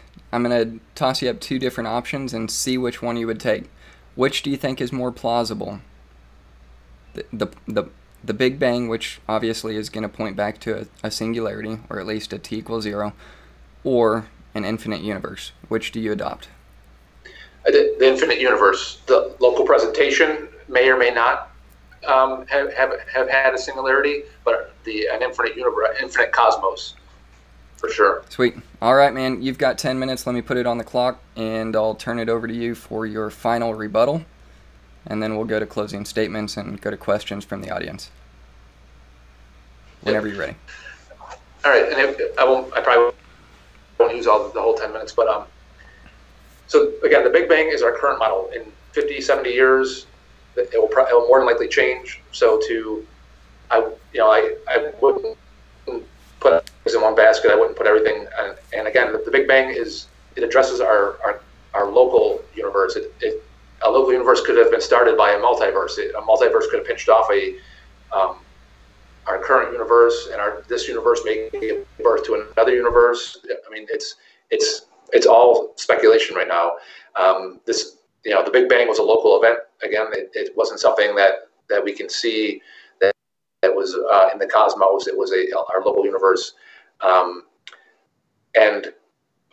Actually, I have a question for you. I'll leave it for the end, but the end of my questioning. But so again, the Big Bang is the best argument currently, but so is the geocentric model before Copernicus. And Darwin actually addressed that. He used that as a jumping off point for when people didn't believe him about evolution. When he proposed evolution in the late 1800s, he actually makes reference to that in his book. That he says, people thought Copernicus was crazy. Copernicus was actually jailed by the church because he proposed a heliocentric model where the Earth was not the center. And people thought he was crazy. I mean, how intuitive was it? You wake up in the morning, you see the sun's clearly moving, shadows are clearly moving. And he proposed, he says, you know what? I think we are not the center. I don't believe the sun is going around us. And they thought he was crazy. They actually imprisoned him. So just as that was as outlandish, a quantum vacuum, dark matter, a bouncing universe, a multiverse simulation hypothesis, in 50 years from now, that we'll have new models, and that science keeps getting better at getting better. We're constantly going forward. We're fine-tuning our theories and our hypothesis. We're looking for consilience. Consilience is when you have multiple lines of science that all converge on a strong fact, like germ theory of disease, like gravitational theory, like evolutionary theory. So science is constantly working toward consilience, multiple lines, multiple branches of science. So right now there's not consilience with the Big Bang. And like I said before, just quoting Neves from Brazil, he said the Big Bang is, as its initial singularity, is only a speculation. So even the Big Bang is a speculation. There's no empirical evidence for a Big Bang. They can't get that close to see where a Big Bang would have started. Like I said, it could easily have been a contraction and an expanding model. So it's definitely not a foregone conclusion, and I wouldn't base my life on that. I wouldn't base anything on that. Something that's being investigated currently.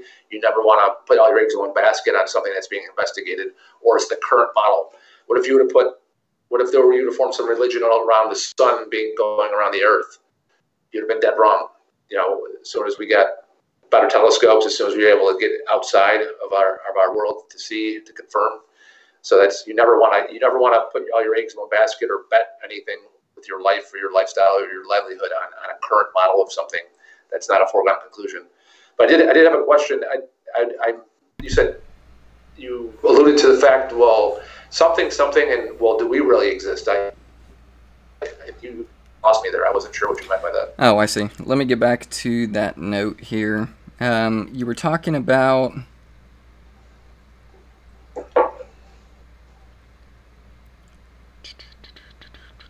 You said there's no sufficient evidence that everything that begins to exist has a cause.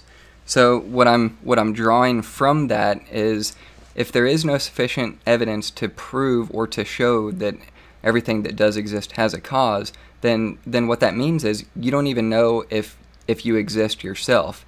Why? Because you don't even know if you're here. Why? Well, you know that you exist because you had a cause, which means you had parents. You came from your parents. You know that you had a cause. Your parents had a cause. Their parents had a cause. Their parents had a cause. So it's an infinite regression back to a singular point. So what I'm saying is you have to take the position that at least you know that you exist because you had a cause. That's my only point that I was making there. Okay, I got it now. Okay, so Aristotle actually had a helpful way of thinking about causes. He said there was 4 different aspects of the creation of something. There was efficient cause, material cause, formal cause, and final cause. An efficient cause is the action or entity that's responsible for bringing something into existence. Think of a sculptor and chiseling. Material cause, previous existing material, something that's created out of wood, marble, etc. Formal cause is the form or shape, and the final cause is the purpose. My existence parents were key in rearranging the atoms into me, but that material existed before me, perhaps eternally. A table, it's a nice table, there's lacquer, there's nails, there's wood, but that material existed possibly eternally before that. The carpenter just put that together. The atoms grew in a tree, and the carpenter cut the tree down, and he assembled that. My parents basically donated their DNA and formed me, but those atoms existed. So that to say that was a cause, it's not really a cause, it's a rearrangement. They caused the atoms to be rearranged, if that's what you mean by cause. But those atoms were pre-existing. That energy, the atoms, the molecular structure was pre-existing. So I think that's a point of contention. I think we have to think about it a different way. With cause, there's, like I said, the first law of thermodynamics, there's energy, there's matter. It's never destroyed or created, it's rearranged, it's recomposed. So yeah, my parents didn't necessarily cause me. They caused the rearrangement. I guess you can go that far, maybe. No, I hear you. I still think so. This isn't a slam against you. I promise you, it's not. But I was actually William Lane Craig did he did a video that was literally called "The 10 Worst Arguments Against the Coulomb Cosmological Argument." This was one of them, and his reasoning against this is simply saying, like, if you really believe that you pre-existed the effect of your cause, which is essentially what you're saying, the atoms that produced you came from somewhere, it was just a rearrangement of the atoms that already existed, then what that actually means is you were in a pre-existent eternal state. So what William Lane Craig asks, and I think it's a pretty valid question, is where would you have actually been in the Jurassic period? I mean, where were you? If you actually pre-existed your own existence and as atoms that were just rearranged to make who you are now, and that's the position that you're taking as opposed to you don't know that you actually exist, I would ask you, where were you? But obviously it's your time to ask. That's kind of rhetorical. Well, like the famous Lawrence Krauss, I think it was a lecture, not a debate, but he said, and actually Star Wars actually used this. Years later, they actually used this in the one Star Wars story. I don't think it was one of the episodes, but it was on this. The one guy calls his daughter Stardust. We're all Stardust. Right. And and Lawrence Krauss says it's one of the most beautiful things he can think of, that the atoms in your left arm probably came from a different star than the atoms from your right arm. It's almost like the most beautiful thing a non-believer could think of, that it's very poetic. I even see tattoos that we're people are so moved by that, but it's that has more evidence that I would argue than any theological stance. The atoms from my left arm are possibly from a different star explosion. A star he gets a little snarky. He plays on words. He says, "Forget Jesus. Stars died to give you life," and that's obviously people take offense to that. I can see why, but a star exploded. It went supernova to form the molecules in my left arm, and another star may have exploded to form the molecules and atoms in my right arm. So in the Jurassic era, who knows? I was energy. I was whatever it was, molecules, and I mean it's hard to say. I'm sure you could do research and see. We're humans. I mean, dust to dust. We're going to decompose. If it weren't for clothes and caskets, metal caskets, and cement graves and all that, we will literally decompose into the ground and into soil and worm food and all that stuff. So I would imagine Jurassic period we were part of the earth. I mean our ancestors ingested that water and ate that food. So imagine being part. I'll make this as quickly as possible. I promise. And I'm being that serious. Imagine a deer eating grass of molecules and drinking water out of a river. Your ancestor kills that deer, cooks it over a fire, ingests that deer, has intimate relations with his wife, and they have offspring, and it leads to Josh eventually. So where were you?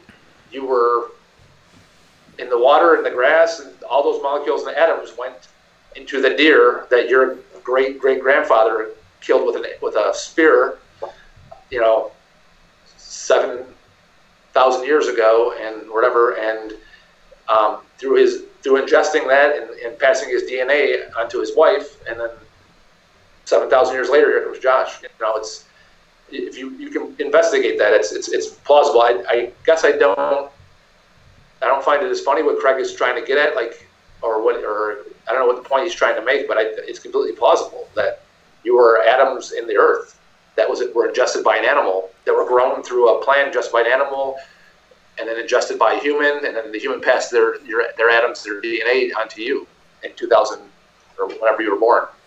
So. No, I hear you. We've got, okay, so that's our debate. We're gonna come to our concluding what is it? It's the closing argument. It's been a long day. We're going to come to our closing arguments here, and then we're going to open up questions to the audience. I'm going to try to keep this to 5 minutes each. I know that we put in there 7 to 10 minutes, but let's try to keep it as short as possible.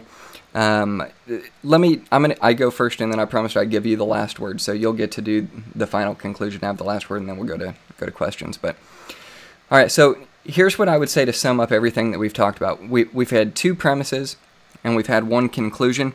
Neither one of the premises have even been attempted to have been gone after by Randy. You don't even have the conclusion that has been gone after by Randy. Rather, instead, what you've had is you've had plausible alternatives to what the conclusion of this argument is, and you've had refuting arguments against the deductions that we've made from this argument that God has to be that first cause. But it still doesn't negate the fact that I've addressed every single one of his points. You cannot have an actual infinite regression of a universe. It's not possible. No cosmologist actually takes this seriously. Every single cosmologist, including Carroll, including Krauss, including even philosophers, philosophical atheists like Dawkins, none of these guys take it as a serious argument. The best alternative that they can come from is what you heard as the final alternative, which is pantheism, that we are all each other, and one of the greatest things that we can imagine is that we came from stardust. Well, I think that I can do one even better. What I'm saying is even better than that is the alternative that has not even been refuted tonight, that not only was there a first cause, but the probability of this first cause is actually the first mover. He's the creator of the universe. He's the one who is described that I read from in Genesis chapter 1, verse 1. He is God. He's the God that we're arguing actually exists, and he's the God who created you personally, not from stardust, but from what we call the human genome and genetics, that I think leads to an even greater debate that maybe we can have at some point, which would be the fine-tuning debate. I mean, we talk about all these things that are in existence, and we're talking about where it came from tonight. I think that it's extremely reasonable to conclude that God does exist, and he's the God of Christianity, who is a personal God who transcends time, space, energy, and matter. He transcends all of those things, and by necessity he has to, just to conclude and deduce, not from building him into either one of our first 2 premises, which we did not do, or into our conclusion, which we did not do, but actually deducing that the best alternative, the best reasonable thought experiment that you can have as to why and where does all of this exist, and where did it come from, to say that there was a first cause, and the Bible gives you an answer for who this first cause is and what he said he did. Now, one of the greatest thought experiments that you can actually do at home is, if there is in fact a God and he wanted to communicate to me, how would he do it? Well, the way that he's done it in so many different ways, but one of the primary ways is he's actually written you a book, and in his book he's told you exactly how this whole thing came into existence. And out of all the things that science is doing, all we can tell is that it's catching up. All the alternative theories that we've heard tonight, Randy doesn't even espouse to him. He just says, hey, this we don't know where we're going to be in 20 years. We don't know where we're at now. And what I'm saying is, even the argument that Randy used for an efficient cause, which came from Aristotle, that efficient cause is one of the greatest arguments that Randy himself should accept and believe, that God does exist, because you do not get a chair, you do not get a human baby without a first cause. And I'm saying right now that the first cause of the universe came from a mind of an infinite, all-powerful, spaceless, timeless, immaterial, personal God who loves you and died for you. That star did not want to have a relationship with you, as was espoused earlier. The greatest thing that has ever happened in the humanity of mankind, the history of the humanity of mankind, is that God came and became a man and suffered and lived and died so that you don't have to, so that he can have a relationship with you because he loves you and wants to get to know you. He wants to get to know you. That sounds so cheesy, but it's true, guys. I mean, seriously, like, out of all the gods that we can imagine, out of all the gods that are purported and espoused to and proposed by other religions, there's only one religion who says that God actually came down to earth and became a man and lived and died and rose again, and that's the God of Christianity, and it's the same God who espouses that he created all of this. That's why it's reasonable to conclude that the premise 1 is true and has not been refuted by Randy tonight. Premise 2 is true and has not been refuted by Randy tonight, and the conclusion is true and has not been refuted by Randy tonight. Therefore, if you are reasonable and you're going off of just what has been refuted and what has been concluded tonight, it is reasonable to conclude that God exists. Randy, I'm going to turn it over to you, and you'll have 5 minutes for your closing statement, and we'll go from there. Okay, thank you. And again, just to reiterate, I'll make it quick. Premise 1, everything that begins to exist has a cause. It may be true in our local presentation. It does not mean there's not sufficient evidence. Does not mean that it's true everywhere. And again, we have forces and laws of thermodynamics that say that things are not created or destroyed, that they're just rearranged. So something that begins to exist has to be created ex nihilo, out of nothing. And we have no example of anything being created out of nothing, or beginning to exist out of nothing. And I think that's a major point. You have two possibilities. You have something created out of material, something created out of nothing. We have no example that things exist that begin to exist out of nothing, and that's what the basically the Kalam cosmological argument is proposing, that something came out of nothing. Everything that begins to exist in our experience, in our reality, in our local presentation, has come out of material. So one thing I wanted to bring up was creation ex nihilo, which is creation out of nothing. It's Latin for creation out of nothing. It's pure speculation. It's not something we ever had an experience with or of. Anything that we've ever seen caused to begin existing has come out of previously existing material. A table, a baby, a chair, a sculpture out of marble. So that's something that's very important. Anything that we've ever seen to be caused to exist has come out of something else. Nothing has ever come out of nothing. You can't cause something that does not exist to do anything, let alone start existing.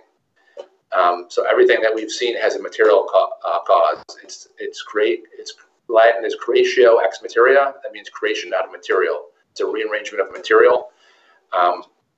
So that's very important. So it's not speculation. That's exactly what we see. We see a rearrangement of material. Anything that's caused is caused to be rearranged. It's not caused to come out of something out of nothing. Even the Big Bang Theory talks about basically energy and something starting and then expanding.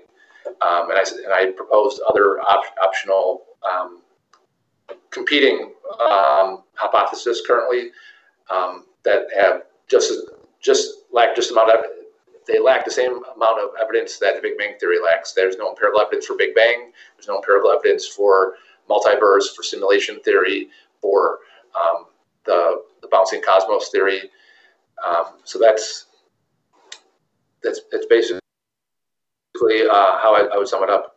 Is everything that begins to exist has a cause that has to be demonstrated, and it has to be demonstrated not only that it has a cause, but it has something that's not a material cause. It has something that's not a rearrangement of material, of pre-existing material. And like I said, even Big Bang had material in it that it either exploded or expanded according to the theory. So it did not begin to exist out of nothing, which was what the cosmological argument is, and Christianity basically presupposes that it began to exist out of nothing. God spoke it into existence.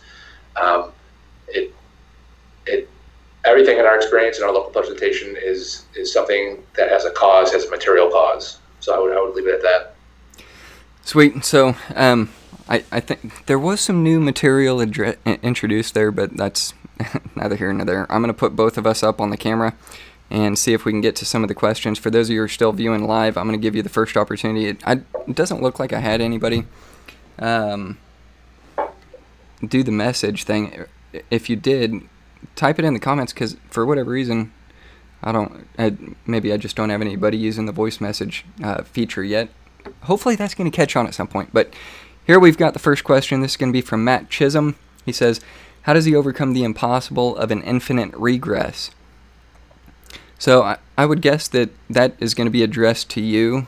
Randy, how would you overcome the impossibility of an infinite regress? So that's basically saying that we could never get to today if something was infinitely, or no, that's what the eternal theory. If something is eternal, then we can never get to today. Infinite regress is what caused the cause kind of thing. If we keep going back and back, and that obviously would apply to a deity too. If a deity created us or caused us, what caused the deity? The deity just appeared one day out of thin air. So it's something we don't know. I know that our local presentation is temporal. What's beyond that? What happened? If it's something that's cyclical, it's cylindrical, it's like I said, it's expanding, contracting. I don't know, but I know our you can only speak to what we can only speak authoritatively or intelligently to what we can observe here locally. So I'll try to. I don't know if I'm really answering that. I'm trying to think that addresses a regress. I just don't. I don't think so. I get a better way with knowing what we know now about vacuums, black holes, things like that. I don't know that we can say there's like that infinite regress would apply to something outside of our local time and space. It's all pure speculation at that point. So what that's I would say. Way. Yeah, go ahead. I'll say that's probably a better way to address the actual question. I see. So the way that I would answer that is to start with premise one. Premise one says anything that began to exist had a cause. So we as Christians do not believe that God actually began to exist. He's from eternity. So it wouldn't be a contradiction to the first premise. In fact, the whole deduction from premise one, premise two, and the conclusion is that in order for anything that exists to come into existence, it had to have a cause, and because it had a beginning, that cause would be transcendent to the actual material that it is. So when we look at events, we look at parts, we know that it is an actual impossibility from all mathematicians and cosmologists who actually, outside of theory and abstract thought, admit the fact that an actual infinite is impossible, which is what Matt is addressing through an infinite regress. It's impossible. It does not exist. Even if there are multiple universes, even if there is a mother universe, even if there are baby universes, even if there's fluctuation, even if there's black holes, even if there's cosmic vacuums, it doesn't matter. You've still got the beginning. You still have to account for the material universe that we see here. The material universe that we see is space, time, matter, and energy. There has to be a being that is spaceless, timeless, immaterial, and all-powerful. And it just so happens to seem that the answer to bringing all of these things into existence is the God that Christianity worships. And I think that's the reason why it's the best alternative to what Randy has presented here tonight. But let's see here. Rationalism. Well, let me see. We've got a... So John Nansen, I'm not sure if this is that relevant to what we're talking about, but you can take a stab at it if you want to. He says, why is there memory, and what is memory, especially if there's no point for it? You do your best with that one. I'm going to go to some other questions that we had before that, and should get a little better from there. Yeah, so that's the question, is there a purpose to life kind of thing, and I've dealt with that before in conversations.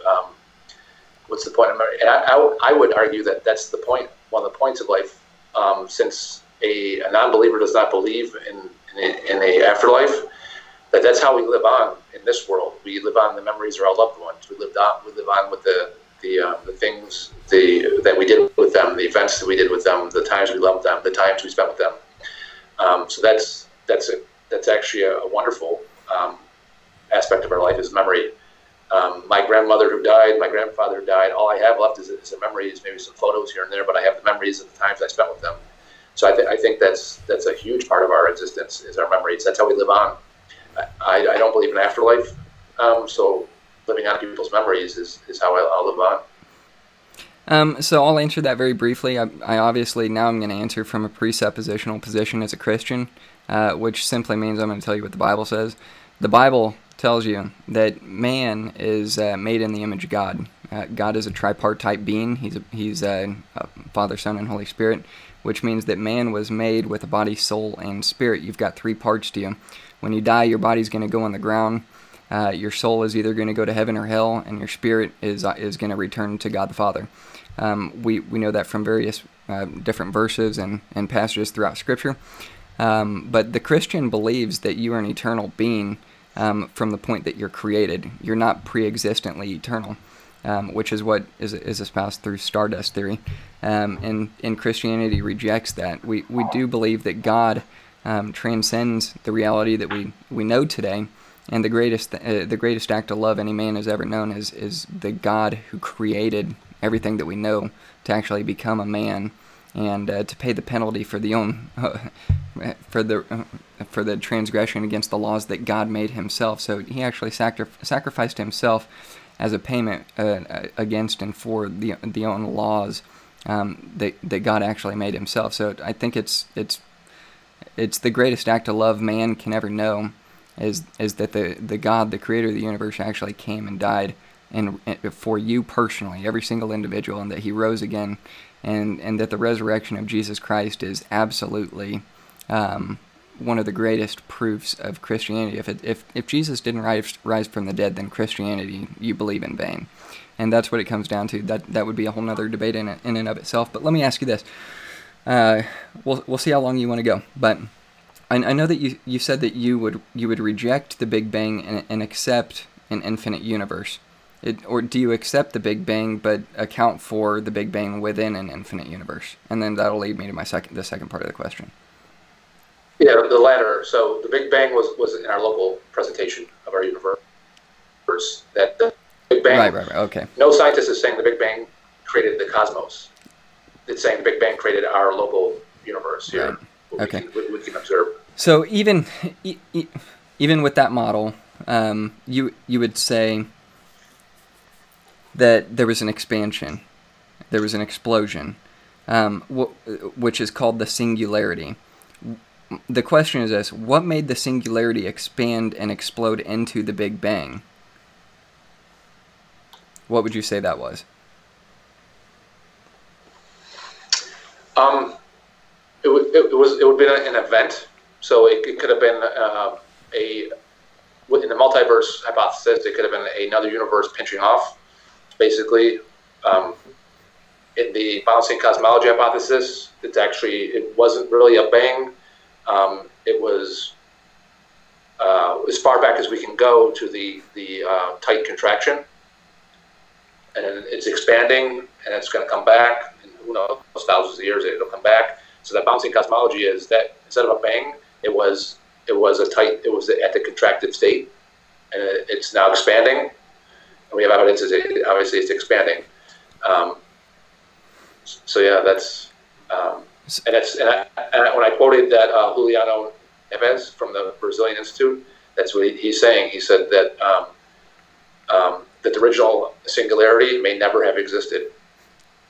So here's what my response would be to that.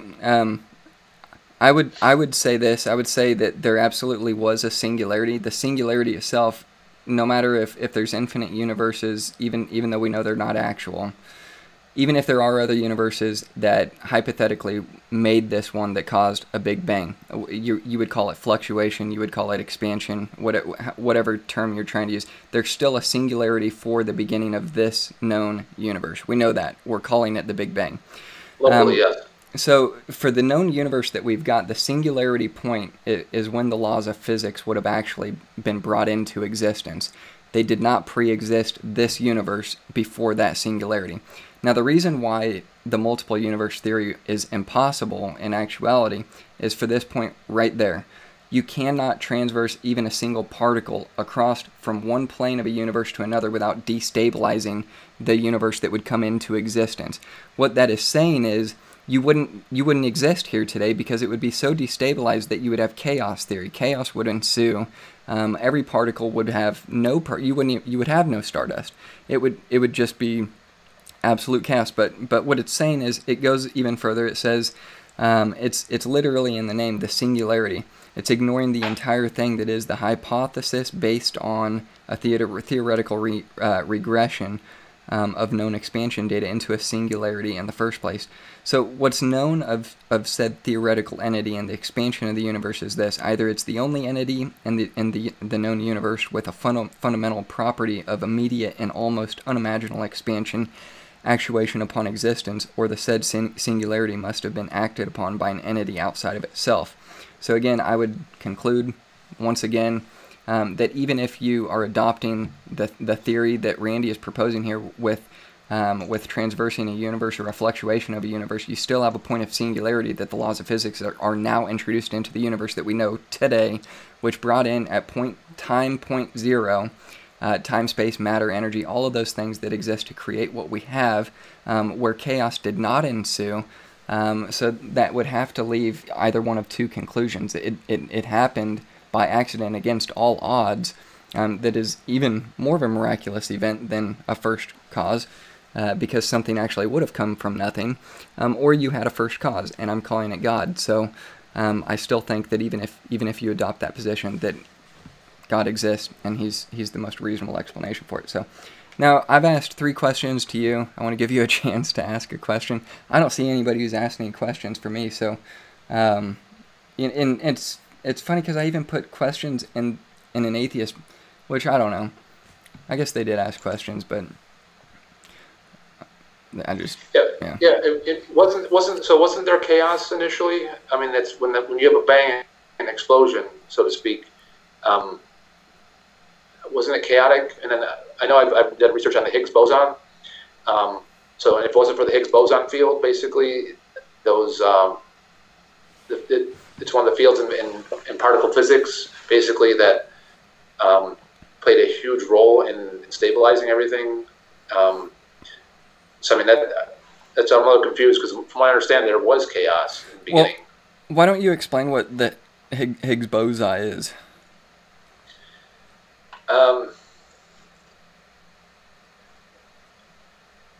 So it's just looking it up. I don't have it off the top of my head, but it's an elementary particle in the standard model of particle physics produced by quantum excitation, basically, of the Higgs field. Trying to get down to the. I just recall from looking into it a while back that it was called like the God particle. Obviously, it was a nickname just to kind of draw an analogy, but I don't recall enough. I looked at it probably a year or two ago, but from what I understand, there was the Higgs boson played a huge role in the formation of stabilized particles and what we have today, planets and things in orbit. And had it not been for that, that was like a huge factor in us. But initially with the bang, things were very chaotic, very hot, very, and whether that happens with compression and expansion or whether you go with the Big Bang model, that was a chaotic expansion, a chaotic explosion. So that's why I don't understand. It took billions of years for it to kind of like settle down and form, life inhabiting planets and stuff like that. So, yeah, I think it's that's really interesting that it's called the God particle. I think that's really interesting, especially in the context of the conversation tonight. We're literally calling the God particle the thing that brought chaos into order, and yet we don't want to say that God was the cause of that. So I think that's self-refuting from my position, and just saying that, yeah, God was the cause, God was the one that brought it into order. And if we're going off the fluctuation theory, there would have been absolute chaos, and without a God particle that we call God, we would still have chaos today. So. Yeah, I mean, it was obviously a nickname, and what they're saying is that some physicists are upset about that because obviously the theists jumped on that and said, "Oh, see, you're admitting," and they're like, "No, I meant that was, you know." I know. I'm just saying it's ironic. You know, they kind of piggybacked on it right away. One other question I would have is,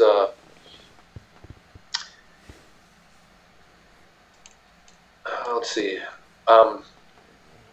So what would convince you that there is currently not enough evidence to warrant belief in any deity? What would be? And I have one request before you answer that. So basically, what would convince you that there's not enough evidence to believe in any deity, any proposed deity? And well, actually, let me leave it at that. I don't want to poison the well. I don't want to give you, because people often say the one thing that's impossible, and it kind of messes it up. But what would be something that would convince you that there's currently not enough evidence, not conclusive evidence to believe in to warrant belief in the deity? I don't know if I asked that in a way that you can answer that. Yeah, you answered it. No, you answered it a different way. I like the way that you structured that. I'll answer it as simply as I can. I think that based off of the evidence that we do have a point of singularity. I think that we do have evidence that points to and shows a necessity for a first cause. So what I would have to see to disbelieve Christianity is to actually meet whoever that personal first cause is and have him tell me that he wasn't the God of Christianity. So what if that first cause isn't an agent? It has to be. If it's a natural process? It's not, because nature, within the laws of nature does not create itself from nothing. So it'd be ex nihilo nihilo ex. Nothing comes from nothing. Right, but the creatio ex nihilo means that things were created from nothing. Except unless you have a transcendent being outside of that, which would be the first mover, the first cause, which is exactly what I've been arguing for all night tonight, is the need for that, and all the evidence points to that. So if the first cause isn't the God of Christianity, then I would have to meet that first cause personally in this lifetime before I die, and him tell me, hey, I'm not the God of Christianity, because I believe that he exists, and I believe all the evidence points that he is the God of Christianity. Right. So would you consider it special pleading then? Because it's saying that, you know, nothing starts without a cause is the theist position. No, that wasn't the premise. The premise was anything that begins to exist has a cause. Right. If you take the reverse of that, though, everything that begins to exist has a cause. In other words, nothing that exists does not have a cause. You're just reversing it or taking the negative. So everything that begins to exist has a cause. Conversely, anything that exists today must have had a cause. It could not have not had a cause. But you're then going to say, except for God. And me, that always struck me as, and my mom tells me a story that when I was like 2, no, maybe 2 was a different story. I think I was maybe 4 or 5 years old, and I asked like our priest, well, if God made us, who made God? And like they both kind of just looked at each other. So since I was like 4 or 5, I've asked that question, despite the fact being a Christian for 20 plus years. So if everything that begins to exist has to have a cause, except for God, do you find that fishy at all? No, it's not begging the question, and it's not. What was that? Special pleading? It's not special pleading because we're not claiming that God had a beginning. The premise itself states that anything that had a beginning anything that begins to exist had a cause, and we don't even claim that God had a beginning. We claim that God is from eternity, which is essentially what you're claiming. You're claiming that the universe is from eternity, so it's either the universe is God or there's an actual personal being who is God, and I'm claiming that it is a personal being, and you're claiming it's not, it's natural. Right, so that actually brings me to a statement I typed out a couple days ago when we were having this. So God can be eternal, but the universe can't be eternal. And which are the two that we have more evidence for, a universe or for a God? So if you're arguing from that premise, you would also have to accept within that premise that everything within the universe is natural. So if you're going to accept natural law, natural law says that nothing comes from nothing. So you still have to account for the fact that an actual infinity doesn't exist, which means there's an infinite regress back to a sequential zero, which would be an actual starting point in time, a beginning, and there has to be a first mover, a first cause, which brings us back to premise 1, premise 2, and the conclusion that there is a first cause, and we're calling him God.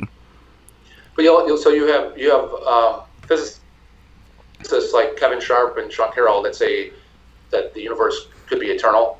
As far as we know, we can't say it hasn't, and we can't say it has. There's good evidence that the universe has been eternal. So my argument is, when we propose that the universe is eternal, that matter and energy is eternal. Entropy exists, but that's just it's not a burnout. It's a disorganization. It's a disorganization, and if it's cyclical, it can be reorganized. So if the universe, if physicists today who dedicate their lives to this propose that the universe may be eternal, you're saying no, but a deity could be. But yet we have better evidence for a universe which we can actually explore and touch, and we don't have evidence for a deity. That's, you see what I'm saying that I'm getting at there? Yeah, and I still think that either way it comes down to faith on both sides. I mean, you don't have evidence that there is an eternal universe. You don't even have evidence that there is another universe other than the universe that we've got. So either I have faith that there is a first cause of the universe that we do know based off the evidence that we do have, that nothing comes from nothing based off of the law of nature, based off of the law of thermodynamics, based off of all the things that we can see and examine and weigh out the evidence from what we do know rather than based off of theory that there could be. We just don't know, but maybe we'll discover it later. Based off of what we do know right now, if I had to make a decision right now and I were to die tonight, I would say, you know what, there has to be a first cause based off of the evidence that we do have, not based off the evidence that we don't have, or the evidence that we hope that we'll have in 20, 30 years. Based off the evidence that we do have, I'm making a conclusion and drawing the conclusion there is a first cause, and it has to be something that transcends the natural order, the natural law of what we've got, in order for that to even come into existence, because everything that we know doesn't appear out of nowhere, and it doesn't come from nothing. So that has to be my answer. So, but what I would say about those guys who have other theories, they've got to put it into a working model, and we've got to test it. So that would be my response to what they should do before I accept it.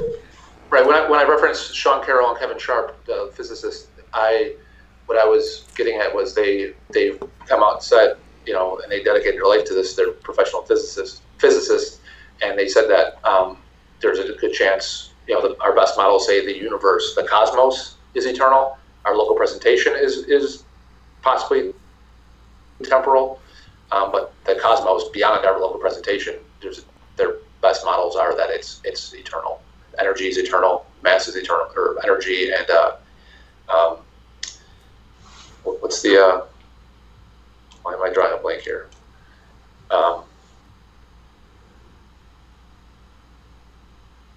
Basically energy. So the energy in the cosmos, as best we can tell from the best physical models we have, it's eternal. And like I said, locally, it's the leading theory is that there was a start to it. It was finite, but right. So I think we're kind of arguing in circles here and repeating ourselves. I mean, you've still got an argument for an eternal universe, but I don't believe that those guys have even put it into a model. If they have, it's got to have been within the last 6 months, because nobody's made a model of an actual infinite universe that works. Nobody has. Right. So they're saying that if you can't prove that the universe is eternal and you can't prove it's not, the time to believe that something is eternal or whatever is when there's evidence for it. So the time to believe in God is when there's evidence for it, a deity, and that. But I see what you're saying. But do you see what I'm saying here? It seems like the argument that you're making for an eternal universe that created the universe that we've got is begging the question. Because I think that what you're looking for is the God that is the explanation of the eternal universe that I'm offering, that I'm saying is the most plausible explanation for the answer that you're hoping someday they're going to find. What I'm saying is that's who created the universe that we've got. But I don't see where you get to a who or a what or an agency. There's no evidence that it was anything personal. or there's an agent that did it. Nothing in our experience points to an agent or anything personal. Well, the personal part of it would either come down to one of 2 points. It would be an abstract thing, which, could be a number, and we know that numbers do nothing. That would be an abstract thing, which is a personal attribute, or it would be a personal attribute of an unembodied mind. An unembodied mind with a will, which we would say is a free will, who could do according to as he pleases. If it wasn't a free will, it would be determined, which would mean it had to been determined by something other than itself. And even in polytheism, even if you were to say that there's multiple singularities or there's multiple deities that could have caused creation, it doesn't even if you look at religious texts like the Bhagavad Gita or Hinduism, any of these other religions who espouse polytheism, if you adopt that, it's what I'm trying to do is draw a comparison to other universes. Look at these deities as universes. You're saying that this universe came from other universes. I'm saying this universe came from God, or all these universes came from other universes. So there's multiple gods, and they created. And you see what I'm saying? I'm drawing the conclusion there. But what I'm saying is, even these other religions espouse that these sub-deities came from a supreme deity. So there is one ultimate deity. Either way, I think that the best evidence, whether you're looking at multiple universes, whether you're looking at multiple deities, whether you're trying to define what this God is and whether he's personal, based off of what we know in natural law, in order for there to be a first cause before time, he had to transcend all of these things and bring it into existence out of his own will, uncoerced. So I think that it's still, all the evidence that we have points to the God of Christianity. Yeah, I guess I'm just not willing to assign agency or will to anything until there's sufficient reason for that. Sweet, man. Well, I've got to say, it's been fun. Dude, Randy, I think this could be a good place to wrap up. It's 11:20 here, probably past midnight where you're at. But anyways, thank you again for coming on. I'm going to cut to my closing scene, but I do want to give you the last word, man. No, I appreciate you. Thank you for having me. And I think we covered a ton. And I look forward to watching it back and listening to both their arguments. And that I appreciate it. And I'm honored to be on here. I do too, man. You're welcome back anytime. Just let me know if you would like to come back on. If you are watching and you are an atheist, let me know if you're interested in dialoguing with me, and we can get you on the show. We can talk over the phone and see, kind of work some things out, what we need to do, how we can make it work. We do have Evan Minton. He's an author, blogger, and podcaster coming on this Saturday. We're going to be talking about this right here, the Kalam cosmological argument, and why it's something that we need to take seriously and come to the conclusion that the best evidence based off of what we do know and that we do have is a personal, omnipotent, omnipresent, omniscient, timeless, spaceless, immaterial, personal God, the God of Christianity. And he gave his life for you and wants to have a relationship with you. Guys, I love you. I hope that's a blessing to you. Contact me if you are interested in doing something on the show. Talk to you later.